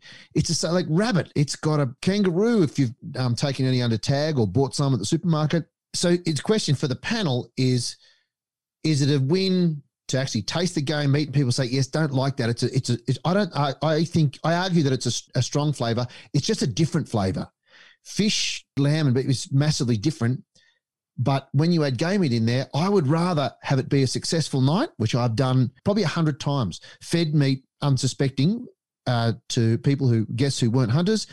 This is delicious. What is this? No, tell them lamb or beef. What's everyone's thoughts on that? I reckon it comes back to what Dodge was saying about the animal itself, the age of it and so on. If you know that you're going to be feeding game meat to people who've never eaten it before, get the youngest, yummiest bit of venison you possibly can. Don't get the trophy buck you shot because there's a definite difference in it. Don't feed them an old billy goat. Feed them a young little nanny or something like that. It makes all the difference in the world. So it's a matter of getting the right animal rather than the right recipe in the first place. If you've got the wrong animal, the recipe helps, absolutely. I'm going to go a different pathway here. I'm going to go, it comes more down to a psychological point. I view every animal or food as it's a delicacy somewhere in the world. So I'll eat anything. I'll try anything, have no issues, qualms. I'll get into anything because I'll sit there and go, well, somewhere this is a delicacy and people, this food is revered. So I have no problem with any of the flavors because I go into it with that mindset. I flip that and look at my brother-in-law, and he is quite the opposite of me. And, he's so adamant and against tasting game meat that he refuses to because he's never tried it, but he has that, I will not eat it. It's gamey. It's got a gamey taste, but he's never tried it. So for me, I think it's more from a psychological standpoint than people going thing. And as you said before, there's an attachment, whether it be emotional, whether it be psychological. I'm not going to eat kangaroo. I'm not going to eat this. One of my favourite meats is crocodile. It's fantastic. Camel, any of those meats, they're for me, they're absolutely delicious. But I go in to eat any of that with an open mind, and I'm happy to take the flavour. I think, in regards to Ben's question, it's about audience. If I'm cooking, like for my wife, for example, and I expect her to eat the venison, it's like, I'm not cooking steaks. It's going to be something slow cooked, rich tomato sauce or something like that, a casserole, where it comes out like, pulled beef. But my dad, for example, I'll be like, hey, Dad, you want to try some of this, backstrap or something like that? And he'll be up for it. And we'll, like you say, just cook it on the grill, bit of salt and pepper, something like that, and enjoy it for what it is and discuss the flavor and stuff like that. So, a group of friends come around who aren't hunters. Yeah, Mexican is a good one. Ben, I do like doing, venison burritos. Venison burgers are always pretty popular. I like, stroganoff is good, always comes out good. It's all about audience, I think. Can I go against that audience thing? Because if you go to Yum Cha or something like that, how many people go to Yum Cha and will eat chicken feet because it's the experience? What's the difference? I love it. I love it too. One of my favourite dishes is tripe. I make sure I get tripe every time I go to Yum Cha. Delicious. But I sit there and watch all these other people go in and they do the same, the chicken feet, the tripe, all these things. But as an audience, they probably never would. So what's the difference because it's in a restaurant as opposed to a house? Yeah, I think when you said psychological, that's true. I've fed lamb to somebody who hates lamb, but they didn't know they were getting lamb, and they said it was fantastic. They really enjoyed it. They thought it was beef and some of the best beef that they've had. I've fed venison to people who say that they don't like game meat, but they've loved that. So, if they don't know, it makes a difference. And the thought of eating chicken's feet, especially if you've held up chook, they're filthy, horrible things, is awful. But, you go to a Chinese restaurant, different thing altogether if you've got the right mindset. It takes me to a story. My wife, we went out to a restaurant and we had, escargot, which is obviously snails, and sweetbread. And she was eating the sweetbread and, this is delicious. What is it? And as soon as she found out that it was testicles, that was it. Game over. I said, hold on. A minute ago, before you knew it was testicles, you were loving this. And it was the same way. I tricked her one time and told her ossobuco was the gooch. And that was it. She would never eat ossobuco. But it is that psychological thing. And I find that very interesting. And look, I agree. But the thing is, as you say, is who's your audience with it?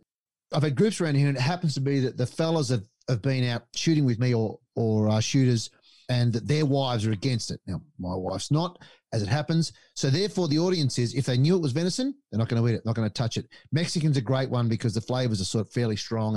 And if Kyle, if you like burritos, man, the fajitas are just something else. You have to come around. I'm not nearly as good a cook as Dodge, but the stuff I do, I'm really comfortable. I've really tweaked the recipe till I know it. I'm comfortable with it and know it well. Yeah, so in that case, for me, a success is I don't want to know it's venison. If they eat it and I tell them it's lamb, as Matho said, well, that's a success. They've loved the meal, loved it. And then if he chooses to go home and say to his wife, actually, that was venison tonight, that's up to him. I let him know I don't want to put one over anybody. I don't want to trick anybody into eating something that's against what they want to believe in. But I said, so I'm going to cook venison fajitas for everybody tonight, bring the families coming around. Up to you whether you tell. He said, no, don't tell her. She'll love it. And then I'll have a quiet conversation with her later on. Yeah, cool. Huge success. Backtrack to you, Matho, with old Billy Goat. As you say, the recipe, I wrote an article about it. I have done filthy, rank, old, rutting Billy Goat in a curry, and it was spectacular. I said to people, not telling them what it was, and it was just beautiful, strong, flavored curry. But I did a bunch of tricks. I don't know if this is the place for it, but I cleaned my knives after I'd skinned it and changed. I wore gloves and got rid of the gloves, so I didn't contaminate any of the meat with any of the stuff on the outside of the fur. You can tell when I always say you can tell under the knife as to when you take like an old billy goat backstrap, you've got to cut through. Venison, I sort of hold the filleting knife over the top of the thing. The back straps jump in the esky, the hind legs jump in the esky, whereas old billy goat is just so tough. But it was spectacular, absolutely spectacular success based on the recipe. I agree with you, though. It depends on, you don't shoot old trophy animal. You buy that stuff from the supermarket for your beef and it's rubbish. So why would old game meat be any different? Is your fajita recipe, Ben, something you've published yet, or is it something that we could probably steal and put up on the socials for the listeners? I don't. The fajita, I think I have. The burritos, which is a slight tweak on it. No, yeah, happy to throw it with you guys. Absolutely, yeah, spectacular. It's just for me. If you like Mexican, You can't not like this. I say, I cooked yours tonight for the family. It's just a massive hit. We love it.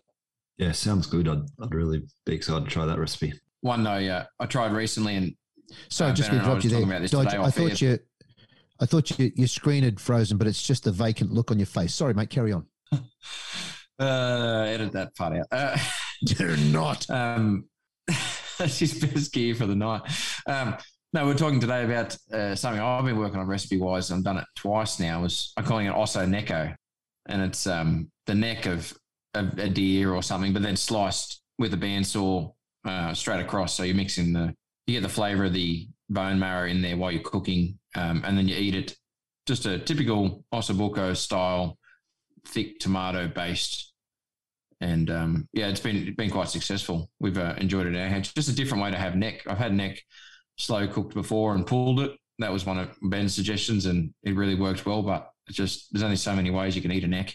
That recipe, I did submit that as an article. I've wasted so much shoulder and neck in the field. I'm embarrassed about it because I didn't know any better.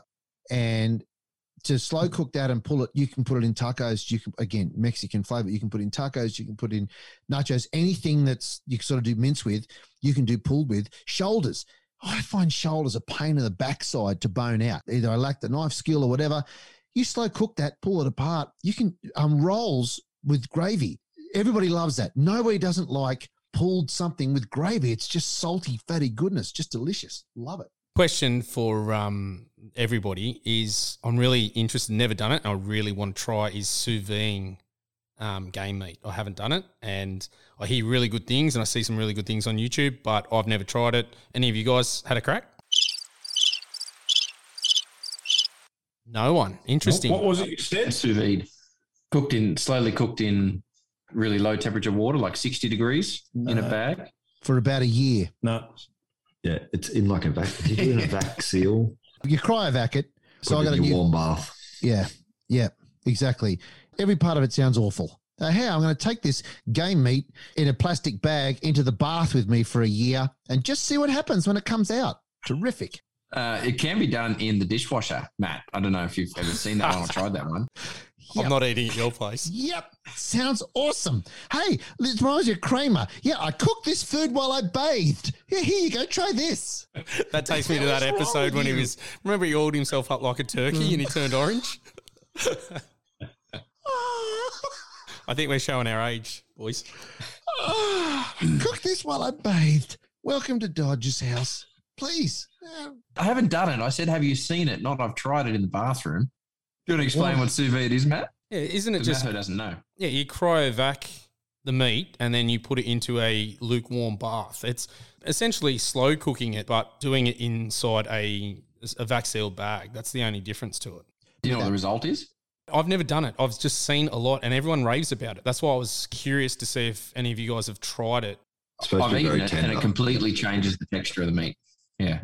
Because my argument, and I've never done sous vide, I've also been interested in it. I wish someone had had a go because I'd like to know from someone firsthand that isn't just waxing lyrical in a magazine article, but as we all do. But I think that a lot of these cooking techniques, frankly, are on the masturbatorial side. Even the pan, we pan fry everything before we stick it in a slow cooker for 12 hours. My darling wife, who is ill at the moment, has done rabbit A/B comparison with pre-fry and flouring and salt and pepper. No difference to my taste buds. After 12 hours in the slow cooker, it's delicious and it's fabulous, but no difference with the thing and the stuff and the reverse searing. And no, I don't. So for me, tenderizing, yes, absolutely. As Mathos pointed out, with Billy Goat, you're not going to serve that as a steak. It's just going to be tough as old boots. But yeah, these fancy cooking recipes, I don't know. I got to argue that because I only just started reverse searing, and I'm with you. I thought it was a massive wank, and got a couple of good steaks, smoked them for 30 minutes, an hour, got them up to temp, then just quick threw them on the grill. It was the best steaks I have ever had. Fair enough. Now I'll do it for you one time because it was literally, it's changed me. I won't go out to a restaurant and buy steak now because I just feel it's nowhere near as good as the reverse sear with the smoker. And that's only a pellet smoker. Apparently, if you do, the smokers where you actually do it properly and not through the pellet grill, it's even better. But Dodge, you ever done that? You got a Traeger? Yeah, I've done it only twice, and I'm like you though. I don't try not to order steak when I'm out at restaurants. I agree. Try and order things I wouldn't normally get at home. Right, I'm going to circle back to the main reason we're here tonight. So, Matho, we were talking earlier about how you've just taken up being the editor of Sporting Shooter magazine. Where do you see the future of that magazine going? What are your sort of goals? Where would you like to see it go? The inevitable thing that's going to happen, of course, is a transition to being a digital thing, which won't be a digital magazine as such, but it'll be a website, app, whatever it develops into. And the paper side of it will go. But one of the things that's good about Sporting Shooter and some of the other niche magazines like it is that they're still profitable and they're still selling. Where magazines generally have died in the arse, all the big ones have just plummeted dramatically. The niche ones are holding up, particularly the ones that have got rural interest. A lot of our sales are in rural and regional areas, especially where the internet's still not so good.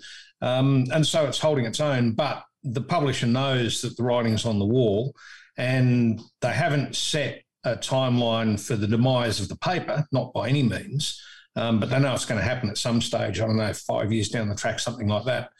So the transition to digital has now got to happen. Otherwise, the whole thing disappears. There'll be no future for it. So that's where I'm starting to focus more and more. So we relaunched the website, new look and everything else, same old content, but now what's going on with the new content, what we're putting on now, has stepped up another level. And so I've spent most of my time just working behind the desk these days because I've got two jobs. I've got a magazine and a website to run, which isn't much fun, but it's rewarding at the same time because I love the whole lot of it. I don't know, it might be 5 years, it might be 10 years. I don't know how long it's going to take, but eventually all we're going to be is digital. For now, like I say, the magazine is still going well, and that's the thing I love most about it. I really enjoy doing paper magazines, like I said before. But yeah, you'll see a digital transition, and that's what I'm focusing on. Yeah, I have to say there is a certain enjoyment that I get.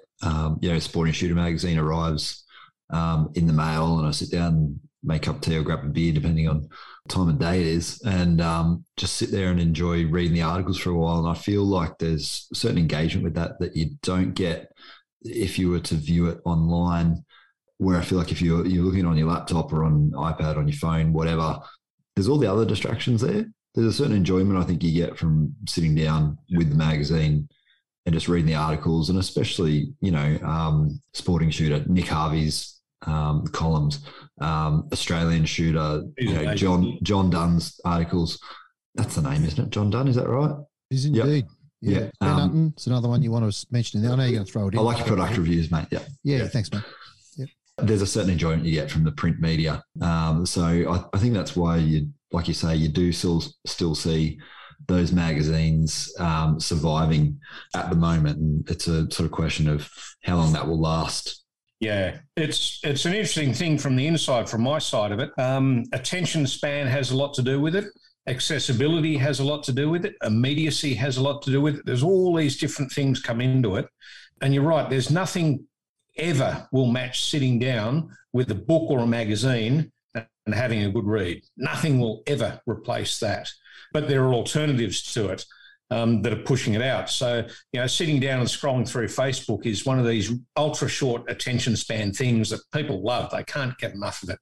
So that is going to be with us for a long, long time too, in different formats. I see video as being the closest thing to replacing a magazine article, and podcasts like this too.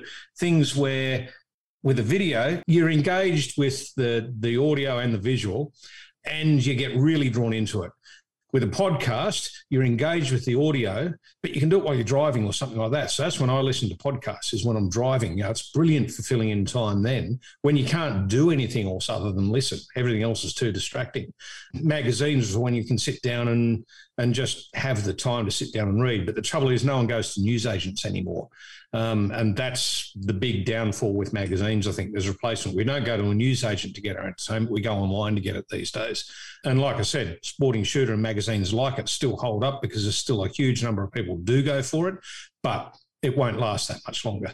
As a high school teacher, I'm seeing more and more our kids just don't like to read and they don't like to engage in that, and they want everything now and they want to be entertained. And even the way teaching has gone, it's not so much about the skills, it's more make sure they're engaged and having fun. That's got to be playing on your mind. And how do you, I guess, I look at Kyle and I know Kyle loves reading and I do too, I'll be honest, but the next generation doesn't. So how do we fix that? You don't. There won't be a generation of readers coming up because it's not the only way for them to engage with media of all the different kinds we've got. And reading is not the most engaging thing. It used to be when there weren't that many options. And colour magazines with pictures were fantastic in the day because that was as good as the technology got. Now, YouTube exceeds that for that generation. Podcasts, Facebook, all of those things are so much more accessible and so much more entertaining. It's what they expect. It's what they grow up with. It's like expecting us to going back to riding horses instead of driving cars. It just won't happen.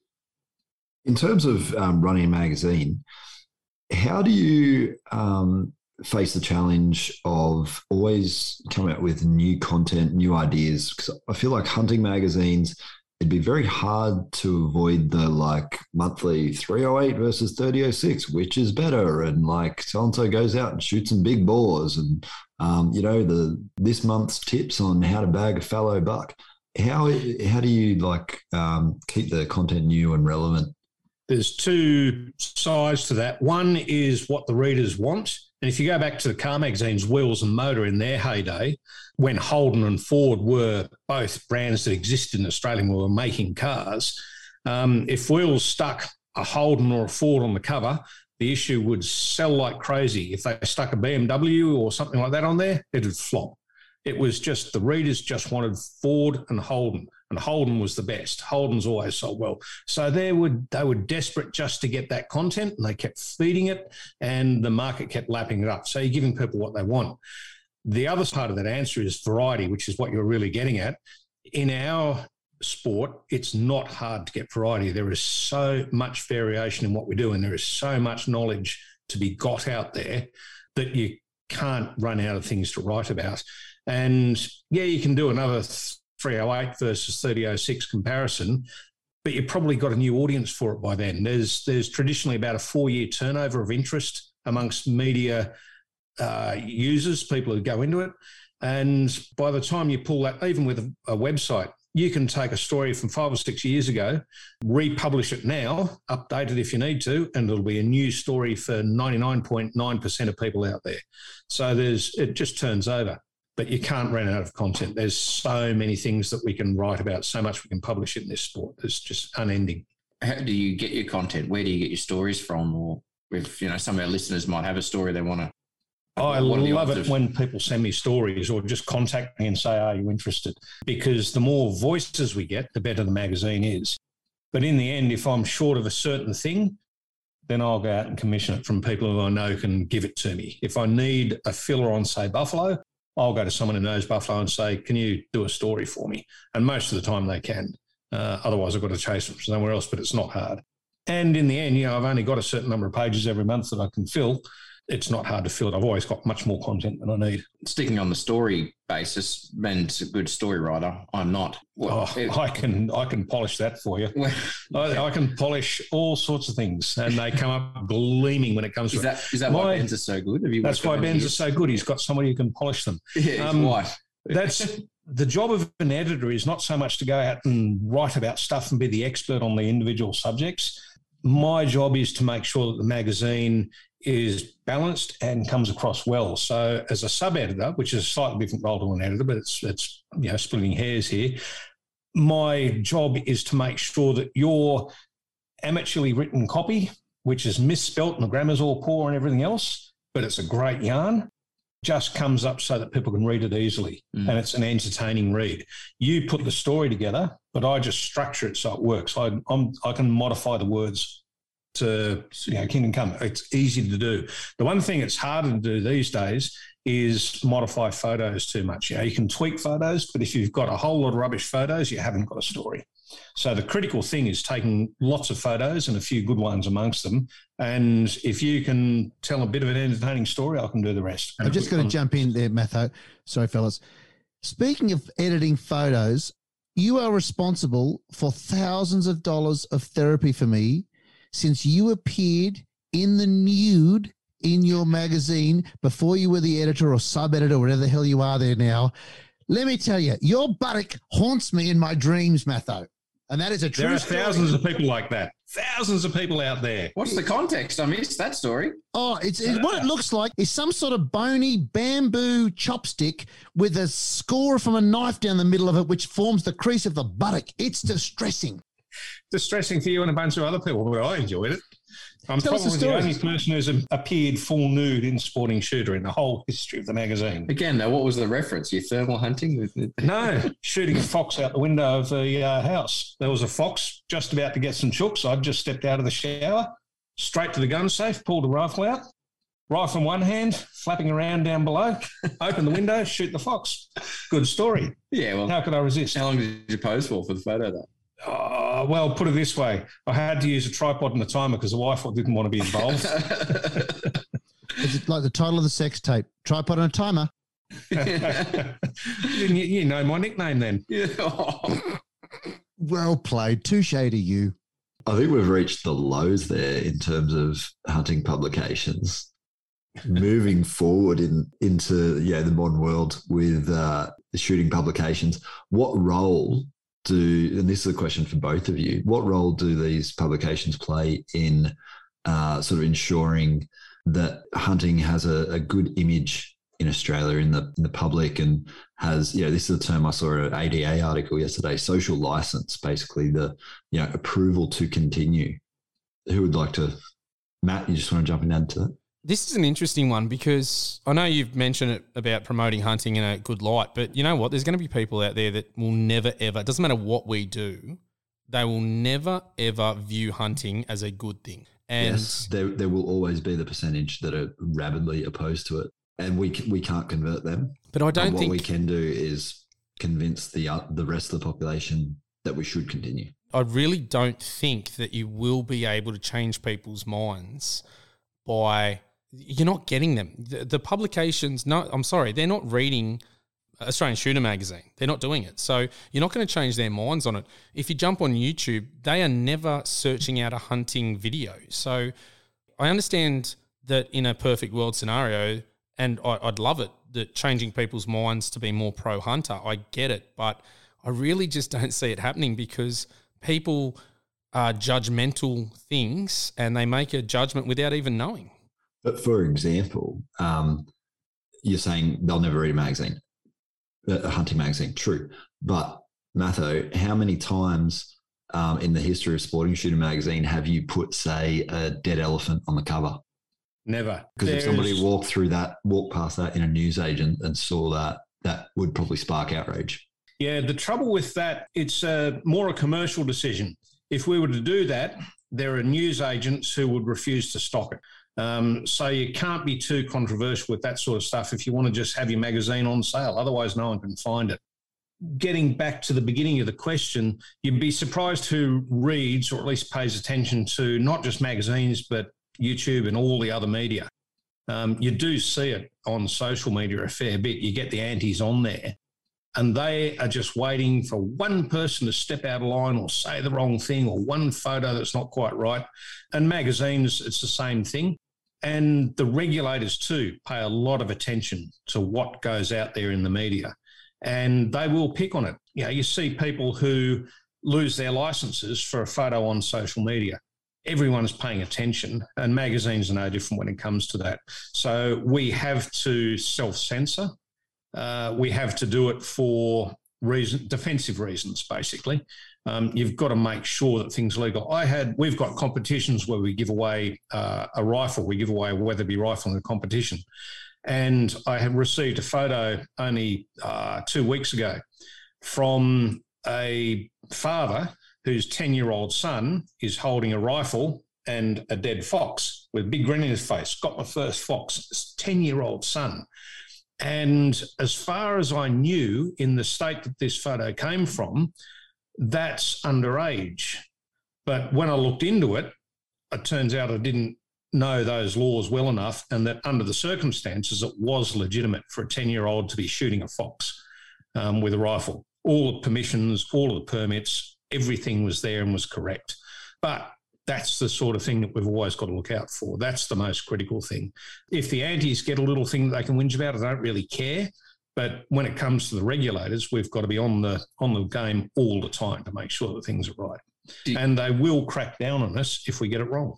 Do you get much negative feedback or? No, very little, partly because of how we monitor it, and partly because I've got a thick skin. So some of the negative feedback is actually good feedback. If the antis complain about what we're doing, well, most of the time it's good. That means we're doing something well. What are your thoughts on the issue, Ben? Anything particular? Like just media in general, or?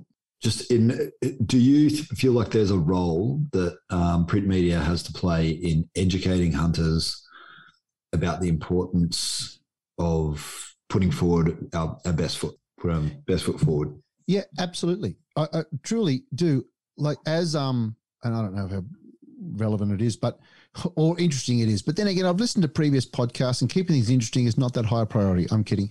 The thing with no one else in my family shot. I started at age 25, and my dad had shot a little bit. I shot my granddad's. I assume the statute of limitations has run out on this, but my granddad's air rifle. He was in World War II. He had his firearms stored legally in a gun safe 50 years before that became law to do so. And therefore, a lot of the stuff about taking ethical shots and a lot of that education came from the magazines. In fact, my grandfather, when he died, left me a big stack of shooting magazines. I can't remember which particular brand that was, but I read that stuff, and you know, safe backdrops and not shooting across water and not shooting on skylines and not shooting at color or movement, or a lot of that stuff was drilled in via the magazines. So yeah, definitely with magazines, or I mean, Matho and I both know that print media, it has to die a death eventually. And it's an interesting point you make. I'd never considered it before, that the problem or the limitations of, say, a podcast or reading things online are it's just visual. Whereas when you're reading a magazine, you touch, there's a tactile thing. It's right there. You're in that moment. You're not doing something else. You can't. You ever tried to read something and someone interrupts you, start having kids and see how that goes for you. So yeah, it's really interesting. So I do think it's really important. And I love taking out newbies. Love it. I love it. And look, Dodge alluded to it earlier. I didn't want to make this sound like an infomercial, but Dodge has come up with this concept of FTB from the beginning, which is a hunter education weekend, which I've been very privileged to be asked to co-host. And we have loved the stuff that we've done and hosted. Taking newbies out is awesome because they're enthusiastic. They're not these experts that think they know everything. They're just happy to be. And I've been on shooting trips. A little anecdote is I was out with a group of guys. We were in a ute, 2 in the front, 2 in the back. I'd run through the safety things. It was actually my cousin's or my uncle's property up at Walker, and said he didn't feel comfortable. They were his mates. Okay, so that's me. So I'm the safety officer because I know how these things can go wrong. He's 15 years younger than me. So I said, if somebody's shooting, and only the licensed guys were shooting, the other people were just spotting, come on for the ride, no one gets out of the vehicle. And I said, we spotted a fox, a rabbit, whatever it was, and I was shooting, and the scope went black for a second in the spotlight. And what had happened was someone in the car in the front of the ute had got out thinking we were shooting the other way and had walked in front of the rifle. And that was it. So firearms packed away, end of night, everything over. To avoid that a freak once in a lifetime accident is one too many, which can't be afforded. And I think that a lot of that stuff, it wasn't taught to me by a father or a grandfather or an auntie, or it doesn't have to be male dominated, but anybody who shot was picked up via it was print media at the time. And as Matho said, it is going to change to online stuff, but to strongly encourage ethical shots and safety. Country I've talked about a lot in this podcast, has been my hunting partner for nearly 20 years. We will still, before we put a rifle away in the back of a vehicle, we will know that it's empty, point the rifle to the sky, slap the trigger openly in front of the other person. You see this is safe? Yep, before we put it away. We do that to each other after 20 years of hunting together. We have never had even a near miss or a close call because you can't afford one. So I think it's really important. It's interesting too. One difference between the old style magazine journalism that I grew up with and was trained into and modern media online is simply editing. It's the filter. There's a filter that goes through traditional journalism that online stuff these days doesn't have. And this is no criticism of you guys, but you can start a podcast, you can get out there and you can talk and present yourselves as experts. But where's the training? Where's the background? Where's anything that says that you're actually validated to do this sort of stuff? Whereas one thing I love about magazines is that in most cases, at least in a professional publishing house, somebody who makes it to editor has been through a cadetship, worked from the ground up and been trained in journalism and all aspects of it, the legal aspects, the wordsmithing of it, the ethics of it, the whole lot. And there's a code to follow and everything else.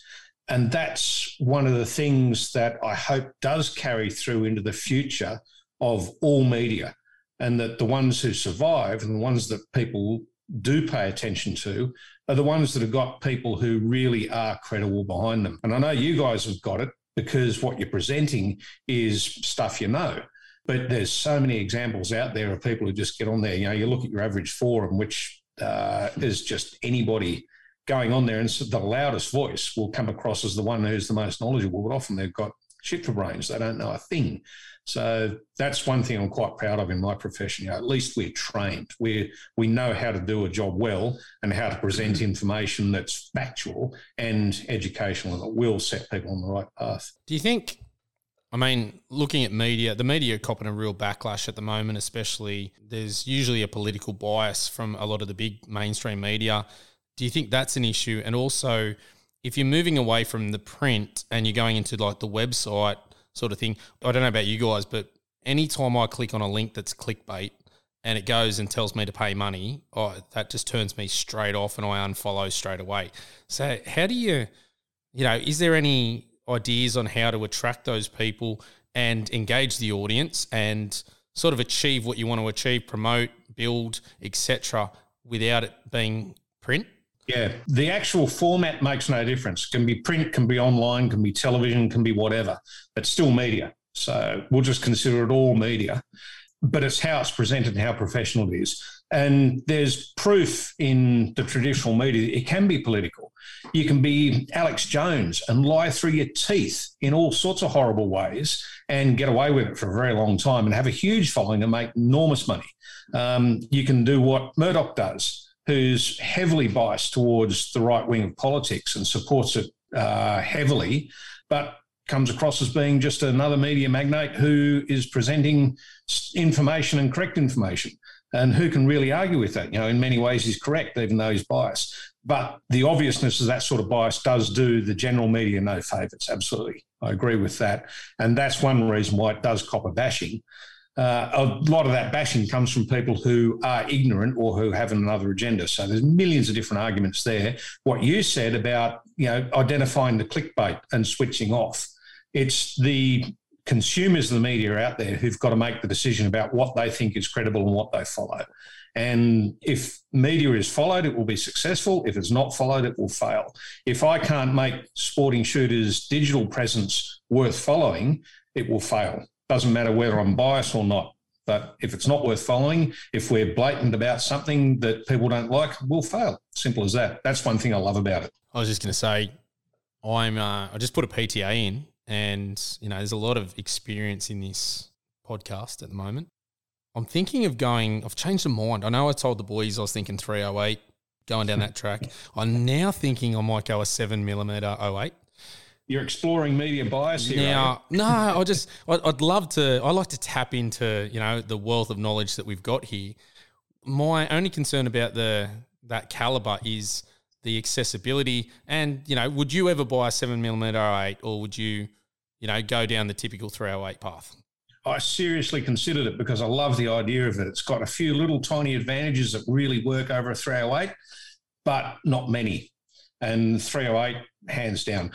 You can't beat bread and butter. And to my mind, I was listening to a couple of podcasts before, you talked about calibers, but to my mind, 223 and 308, if you've got those two and a 22, you can't go wrong. Anything else is just then going into what you prefer rather than what's most sensible. You can't, I wouldn't get a 7mm 08 unless I just really wanted to play around with something. If I was just buying a rifle to shoot stuff in that sort of range, 308, because it's just so easy and there's so much ammo available. Our New Zealand gun's a 7mm Rem mag. I'm not sure about the difference between that and an 08. Lots. But, it's got a 7 at the front. I'm not a gun nut by any means. It's all smart. He was agent, something 007 or something. And carry on, Dodge. No, good one, buddy. The circle that closes in and the... Yep, you got it. It's got a 7 in it. It's like, Dodge and Dodgy. There's only a Y between them, but, how different can it be? Yeah, very minimal difference. It's the same. Well, very similar outcomes with both. No, anyway. Okay, well, my point's irrelevant then because they're different guns. So. 7mm 08 is 308 neck down to take a 7mm projectile. What's a 7mm Rem mag? A Magnum. Yeah, belted Magnum with a lot more power. Just kick me while I'm down. So the same projectile with a hell of a lot more power behind it. Yeah, right. So 22 versus 22 Magnum. That's what we're talking about, right? Look, and just to butt in, I've actually was invited to do a talk at one of the shot expos about calibers selection and game. And can I butt in on that and say it was that good of a talk that they didn't record the audio? You had to reshoot the audio. Was that your fault? No. It was I can't remember whose fault that was. Yeah, I remember it. It was terrible. It wasn't yours. It was. Look, they might have done it by choice. They might have listened to it and just said, "Let's just delete it." Ben sucks. Anyway, point being that I'd done the research, irrespective, and I got relatively strong. I completely agree with Matho with the caliber stuff. Is if you want, it comes back to that masturbatorial thing. If you want to have a play around with cartridges, go right ahead. Go fancy, but your basic stuff. So 308. So I've had shoulder operations, so I like slightly lower recoil. So I like 243. Does almost what a 308 will, as far as I'm concerned. Guys are arguing about 100 feet per second. The animal can't tell the difference. They all end up dead. It really doesn't matter. I've saw, as I said, 2 single shot buffalo kills with a 30-06. I put a muzzle brake on mine just prior to the trip. Now, that's at the lighter end. I'm not denying that. And you want to be a competent shot, and the animal's got to present a correct manner and all that sort of stuff. Rear end raking shots, different thing altogether, or quartering away. But yeah, once you start going, and I wanted stuff that I could forget to take 223, 243, 308 ammo, arrive somewhere, having driven and gone, oh, thank goodness the local gun shop, local dealer will almost certainly have the stuff that I shoot. And you're then going to be all right, which is the other part of it. But yes, you want to tweak guys, that counterball stuff and go overboard, and good luck to them. They're just tweaking with it. But I agree with Matho. The basic stuff it's been around for forever for a reason. It works. 7mm 08, who knows what that costs compared to say 308 or a 243 in terms of a box of ammo? It would be a fair bit more expensive, wouldn't it? No idea. I even worked in a gun shop and I don't remember even seeing it in the gun shop. Right. So your choice is going to be quite limited. Yeah. You're not going to rock up at a random gun shop and be able to buy it. Yep, but Matha, you can show up, you can buy 243, 243, 223, 22 mag, 30-06, 308. I think I said that anywhere. Yep. They're the Hyundais and Kias of the shooting world. You get them everywhere. They work. You're not going to have a problem with them. Everything else Toyota Hilux, because I was going to say it's like Ben Hunton. Like, I'm not sexy, but I work. It's the same thing. No, I think that's good advice. I just like to be different. So, like, when I look at everyone's got a 308, and I was like, I might do something. Nothing wrong with that. Just prepared for the fun that comes with being different, the difficulties. And I've had different calibers that were a bit odd and thoroughly enjoyed them. But I'll always have a 223 and I'll always have a 308. Have you got a worst or least favourite? Probably 243 because I didn't see the point. Just take a 308. It does everything better. This whole thing's taken a whole dive south.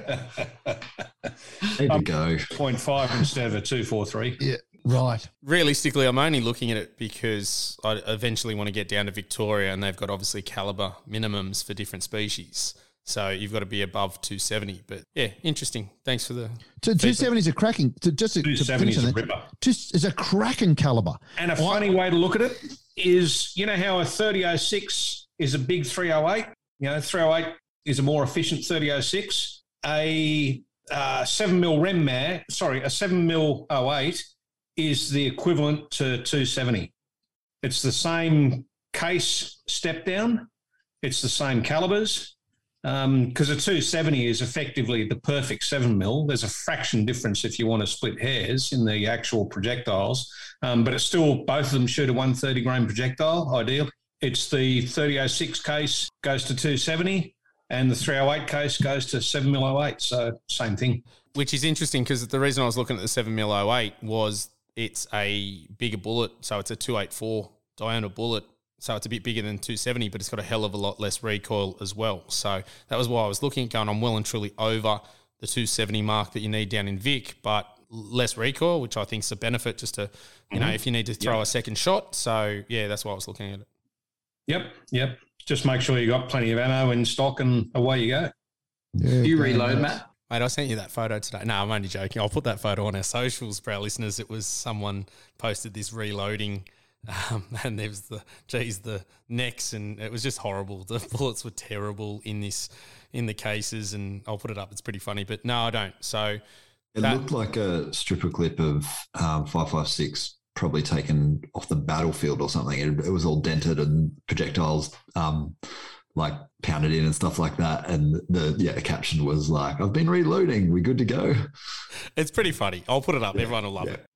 No, I don't. So that is one of the things with the 7mm 08. I think that it's the only thing putting me off it is the availability of ammo. Yeah, and that's really the only disadvantage. Yeah, if you don't reload, you're up against it. Like I deliberately don't reload because I'm a sort of bloke would just sit in a little windowless room with one of those hats with a propeller on my head, trying to get my groups down from a thumbnail to a pinky thumbnail.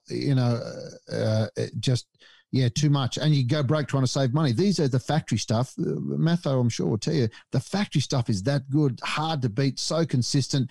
I've never been away with a guy, and I've taken a lot of newbies shooting with me to try sort of touch on what we mentioned earlier about sort of growing the sport. And we're a bit different to our cousins in the States in that I think more shooters in Australia is a better thing. In the States, they're worried about overcrowding. I don't see that's a big problem in Australia. We just don't have the population. We don't have the numbers.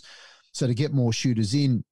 But yeah, the problems that they've experienced is the guy who reloads and he gets misfires or suddenly it's all over the place. I took a guy away who had a 22-250 that he reckons he could put it in the eye of a gnat at 1,000 yards and all sorts of problems, missed everything, winged one thing to the point where I said, look, I think that's, if you're not confident with that rifle, it's not printing, it's not ethical or humane, let's maybe put that one away and grab you. He had a 22-50 and a 308. Let's grab the 308, which he did. He then went back home because I didn't give him a hard time about it because there's no point, but I think he was a bit sheepish about it and said, I found out that I had tweaked the wobulator and we ended up with a quarter of a charge, more or less or something. The things were all over the shop. They weren't firing. It was no good.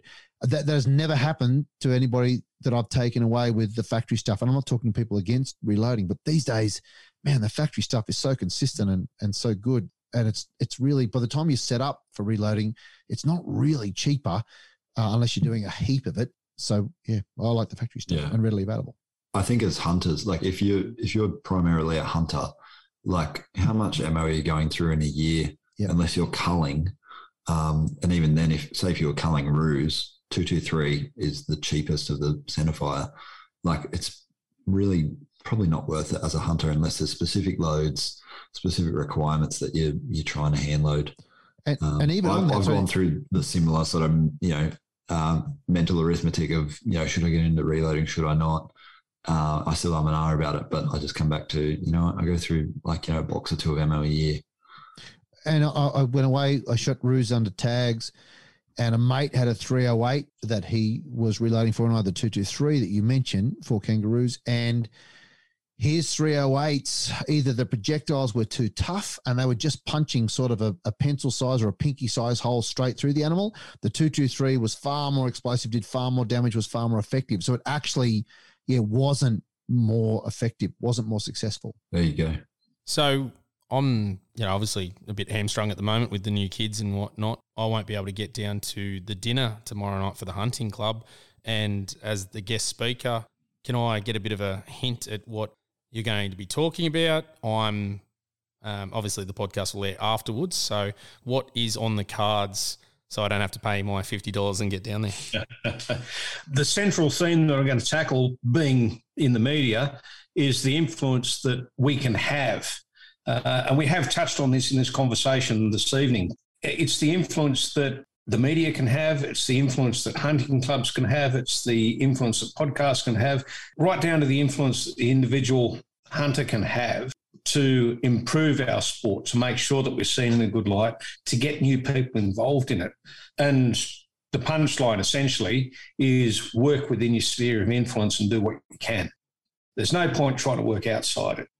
We can all make a difference. We can all do something positive to make sure that the sport of hunting continues and that it's seen in a good light. But all you've got to do is do what you can within your sphere of influence. So as an editor, as a magazine editor, as somebody doing a website, I'll push pretty hard. The Wingeby Caribee Hunting and Angling Club. It's a mouthful.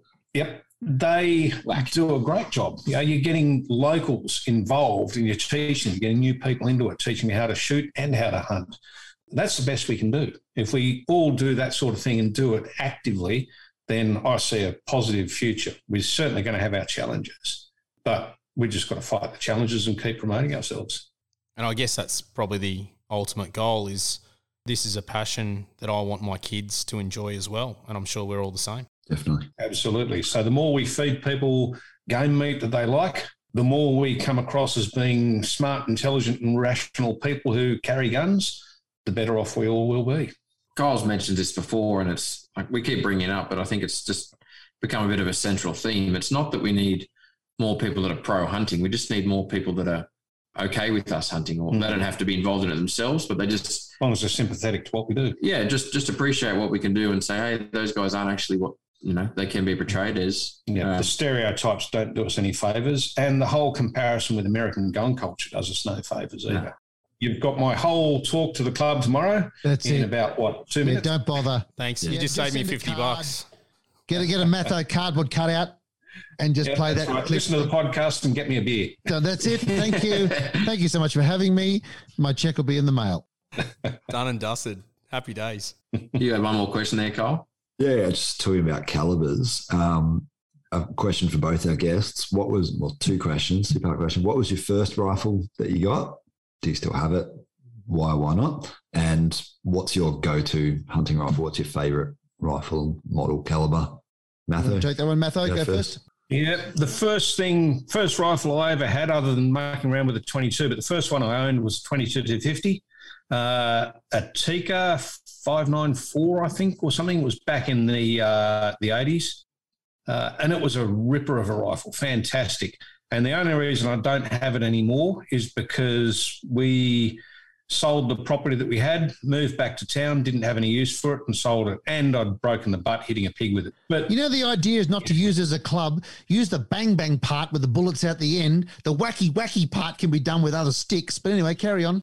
Well, I was young. I didn't know any better, and I thought that it would, hurt the pig more than the rifle. But it turns out the pig was fine and the rifle wasn't. Did you run out of ammo? No, I was just chasing it, and it was a piglet. I wanted to catch it, so I thought I'd just knock it over. But anyway, that's well in the past. That was back in the 80s. That was the old days before 1996. Nowadays, I think my general go-to rifle is a 223, but I don't have a scope on my 223 at the moment. I haven't really missed it because I've got a lot of other things I've been enjoying playing with, including up to a 9.3x62. That's great fun. So no, go-to is 223 though, definitely. It's most useful car. I was just pointing at Dodge there because, Dodge is a big proponent of the 223 and I've had one and loved it. Actually, Matho, back in the day, I won the Sporting Shooter magazine back when it was the competition, back when it was a Savage 223 I got. With your single shot shotgun. Yeah, that was it. Yeah. You remember the photo? What? I heard the story on the podcast. I talked about it on the podcast. Yeah. Is that for real? Yeah, I sent in a photo with a couple of rabbits and a single barrel shotgun that my uncle gave me. Good for you. And I got that email from Marcus O'Dean saying, what's your nominated firearms dealer? And I was like, whoa, over the moon. Did you win 2? No, that was Scoose. He won twice. In 2 months in a row or something? No, it wasn't 2 months in a row. It was like a couple of years apart. But yeah, he won twice. Right. Won the same gun twice. Yeah, I can highly recommend people enter the competition because we give away 12 guns a year and people do win them. Yep. And I'm not sure what the runner-up prizes are now. Maybe you can fill me in, but the runner-up prizes are good too. It's merchandise for the runner-ups, caps and stubby holders and stuff, but they're all good. Yep. Ben, what was your first rifle? Yeah, so I had a Sterling 22 Magnum, done all the research, which this is a few years ago, so it wasn't as easy to access as it is now. I still don't own a 22. I like the 22 Mag over the 22. It's just that little bit more punch. I hit rabbits with a 22 and they'd be dead, but they'd disappear down the burrow and I couldn't eat them. So I like the 22 Magnum. I don't have it anymore. I handed it in and it was apparently, I don't want to slag off the Sterlings, but I don't even know if they're still around, but with the very old rifles, one shot in 50, you might just close the bolt and it would just discharge. You ever heard of that, Mick, when you're working in the gun shop? Yep. Yeah. Yeah, had that. Yeah, terrifying, like lethal, horrible, frightening. So I took it to a gun shop and a gunsmith and again, didn't really know anything. And he said, look, all I can do is replace it with, it was the bolt, I think was the fault. He said I could replace it with another bolt. He said, but it's a bit of a problem with these. So I took it into my little quick sidebar. I took it into my local police station and I went in first with no firearm and said, I've got a firearm I want to hand in. It's not safe to be destroyed. Took it in. I didn't own a gun bag and I'd stitched together 2 pillow slips end to end and cut a hole in the end of it, wrapped it in that. So today you wouldn't make it through the front door. You'd be drilled full of lead. So I had this thing, which was clearly a firearm. It couldn't be anything else. My fishing rod collection. Anyway, went in and it was a lady police officer behind the desk. Straight away, when she was looking for I passed it to her. I said, laid it between us horizontally so that the muzzle was pointed in a safe direction. And I said, it's not loaded. Is the bolt separate? All that stuff. When she picked it up, it automatically, her figure went to the trigger, like just cradled the trigger on this thing. And I thought, gosh, I've been in a firearm shop where I've been passed a firearm that I'm looking to buy with the bolt closed. And I've stepped back and said, to the person serving, said, can you just open the bolt on that, please? Even though I know the chance of it being loaded is 1 in a billion. Like I said before, that one freak accident in your lifetime is one too many. They have opened the bolt and passed it to me. And yet this police officer finger cradled the trigger just immediately. Anyway, so I handed that in and got rid of it and replaced it with another 22 mag.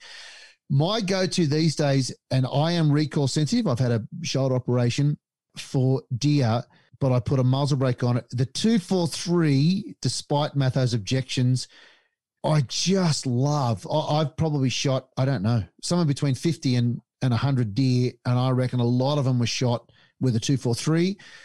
But if I come across something bigger, a red deer, or I want the 30-06, and it's extremely accurate, I put a muzzle brake on it to help with the recoil. Shooting 150s, every rifle I think has its caliber, its projectile range, but it's got a sweet spot. The 150, I believe, is it for the 30-06. It's extremely accurate. I can't think of too many things that I've had to put a second follow-up shot in. It's accurate. If I do my job, it falls to the ground. It's loud. It recoils loudly. Love the 223 for smaller game, but most of the stuff I'm doing these days is deer, mostly fallow, but there's a chance of reds or Russa or something bigger around. So I want something that I know has got the knockdown. I can get the ammo for it everywhere. It took buffalo in the Northern Territory with a 220 grain factory projectile. Yeah, kind of love it. Yeah. And when you say, so what's your go-to gun again? Yeah. Yeah. Listen. Since you bagged it and said the 308 was better, everybody switched off. So let's turn back on for that bit. That'll bring the people back. That'll put bums on seats. That's what we're talking about here. So when you say 243 for deer, you're saying mainly fallow deer? Correct. Nothing bigger. Yeah. Nothing bigger. And in fact, I think the minimum recommended caliber for red deer in New South Wales is 270. Is that right, everybody?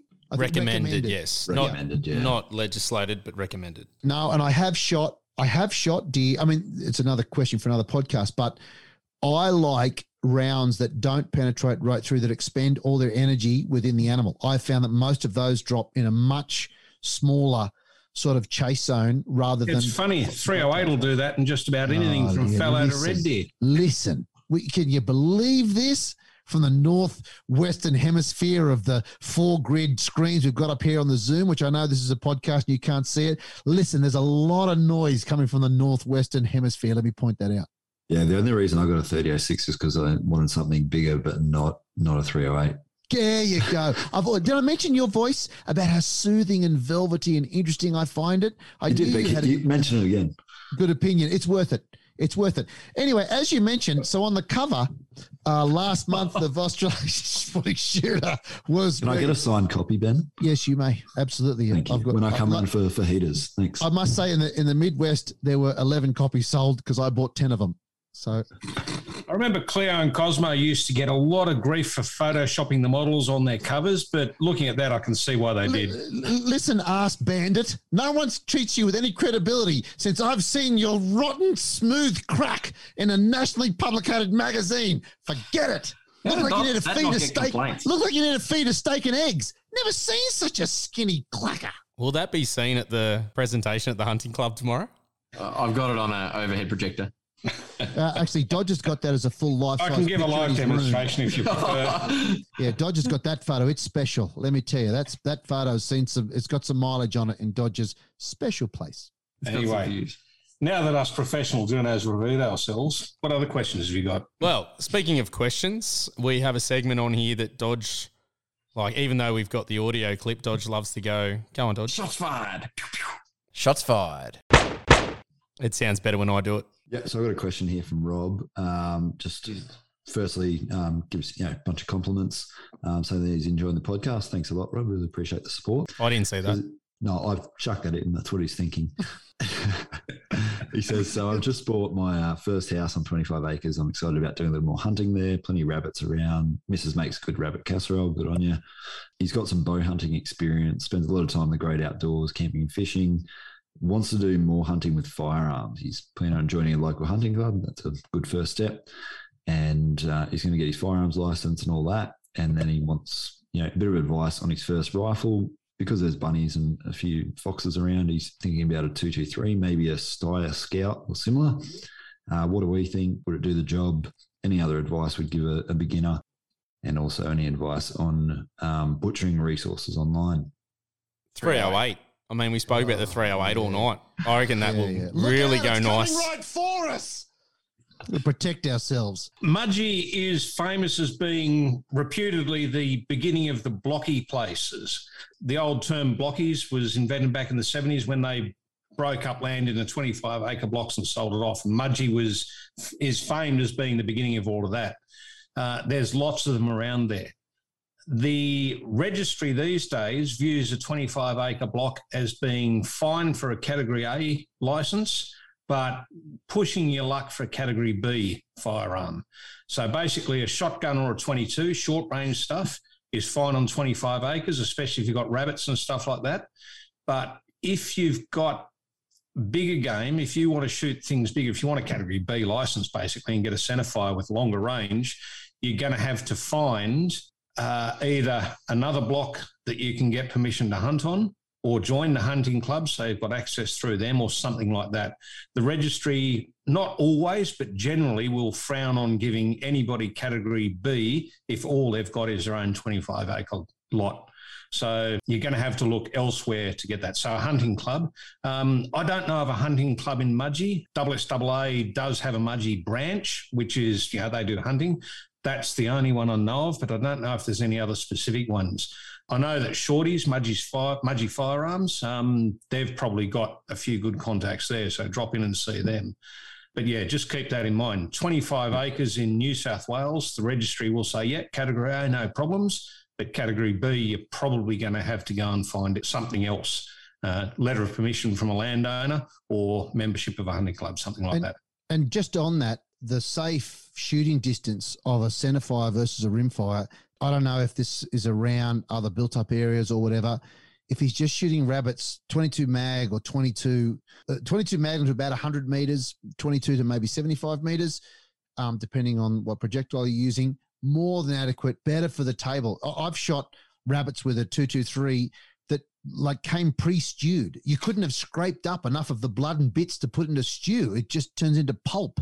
So way overgunned in my You'd have to head shoot them with the 223. Even then, I've done that and blown the front third of the body off, like the front third of the animal off. Also the issue of your neighbours, though. Well, if they complain to the police, then you risk losing your license. It depends on how the complaint is and how vocal they are, et cetera, et cetera. So there's also... And that's irrelevant of calibre. If he wants to ping a 12 gauge in 25 acres, that's noisy. And the 22 Magnum, which, look, I might as well say I'm officially sponsored by, but the 22 Magnum now comes in subsonics. So it's now quite around, again, or 22, more than adequate.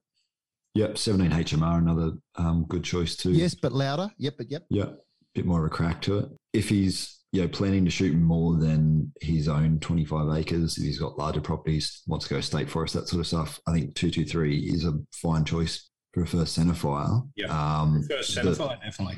Yeah, the Steyr Scout that he mentioned, I don't have any experience with. Any of you guys? Excellent rifles, yeah. Very good rifle. From memory, no longer sold new, though there may be some stocks in certain shops. But yeah, it's a great rifle. Very accurate, very reliable, well built, built-in thing. Built-in bipod? Yep. Yeah, I think that's what he liked about it. He liked the built-in bipod. We also said, obviously, like, your Tikkas, Howers, that sort of stuff.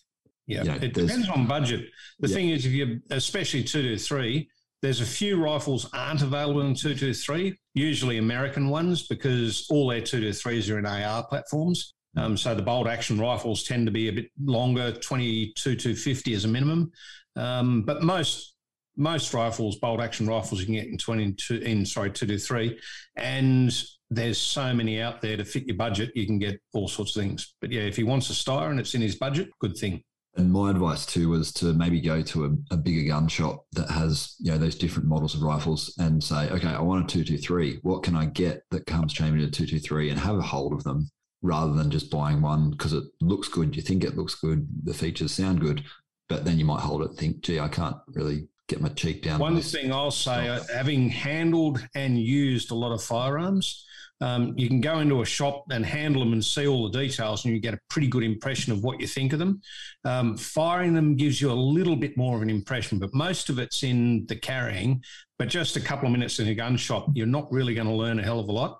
That's where joining the hunting club works, if you can go and handle a whole lot of different firearms. And of course, if you're looking at a Tikka and a Ruger and a Steyr, it doesn't matter what caliber they are because they can be chambered in anything. It's the same rifle. But go and handle it and talk to the people who are using them and form an idea of what you think is good.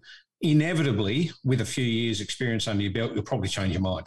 It's just the way it works, of course, as you learn more.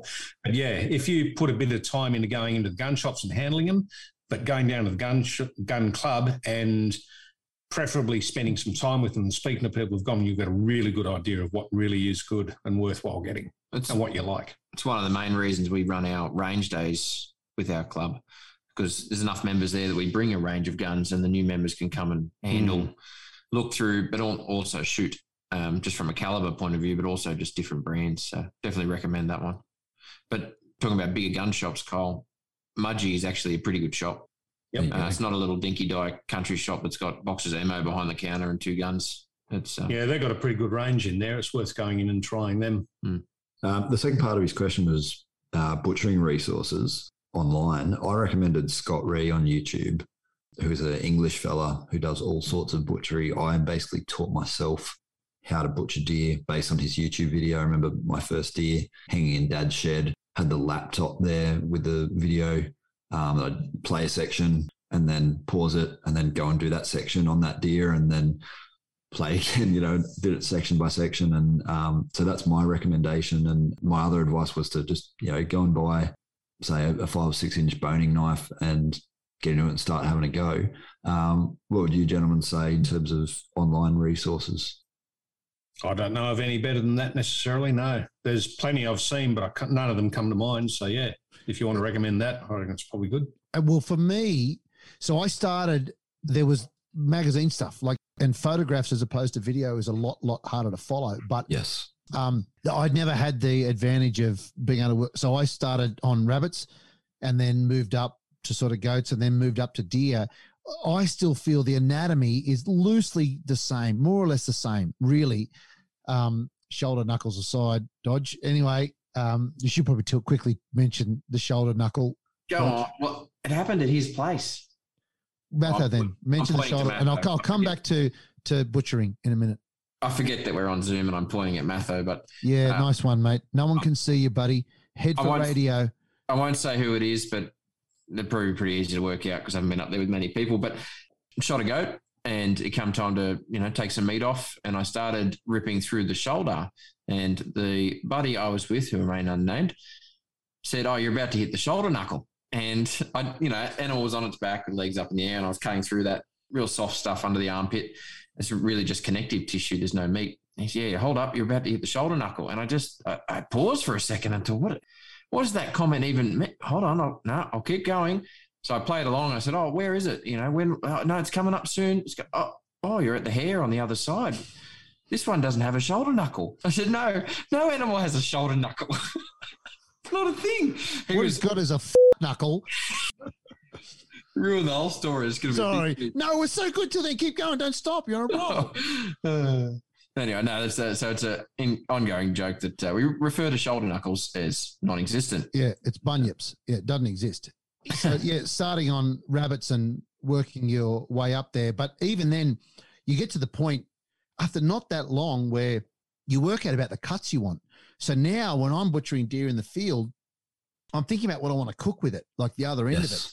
So I take very different cuts to what I would, or very, very different butchering technique to what I would have years ago when I started, because now I know exactly. I just want to do the neck whole and pull it off as pulled as I can put it in so many meals. I want to do the shoulders as this. I trim out the rump and I want to make venison with it, the back straps, and I fillets now I smoke, which I never used to, and not with a proper smoker, just with a Weber Q barbecue with the smoker trays in it. Just spectacular. So, yeah, get out there and get dirty. Really, the research is great, but once you know the basic cuts, like which you can find everywhere, then yeah, do it. You can get too bogged down in technicalities, and you're not going to do it like a butcher. I butchered hundreds, maybe 500 animals, maybe more, including domestic animals, and no butcher's looking over their shoulder thinking, "Oh, Uncle Ben might get into butchery." But it's presented to my family for meat on the table. It's a success as far as I'm concerned. My trim pile might be bigger, so I bought an electric grinder. So then I've got mince as well. Like, it's not that hard. Don't overcomplicate it. Yeah, and the good thing about Scott Ree that I mentioned on YouTube there, he actually does different videos of, say you get a deer and you want lots of steaks. This is how you do it. You get a deer and you want lots of roasts. This is how you do it. And he presents sort of 4 or 5 different ways to butcher a deer, which is really handy in terms of resources. But like you say, you're not going to be as fast as a butcher. It might take you a day or even 2 days to do your first animal, just doing it sort of step by step, cut by cut. That doesn't matter. It doesn't matter at all. And just take the time to, make it, halfway presentable, especially if you're going to gift somebody a piece of meat. I give people meat sometimes, and they look and they go, "Oh, where'd you get this process?" And I say, "Oh, I did it myself." I say, "Oh, it looks like it came from a butcher," but you take that time to trim it up and put it in the vacuum sealer or a freeze bag or whatever, and it looks like meat from a shop. Bit of parsley on there too. Yeah, one thing I can highly recommend if you've got it in your budget, and only if you're doing a reasonable amount of it. If you're not doing much butchering at all, it's not worth it. But if you're doing it regularly, buy yourself a bandsaw, a meat saw. Because it makes life so much easier and the whole process a heap quicker. Really good investment, but only if you're doing enough of it to justify it. Right, did that cover your question completely, Kyle? Yeah, I think so. Thanks, Rob, for sending that question in.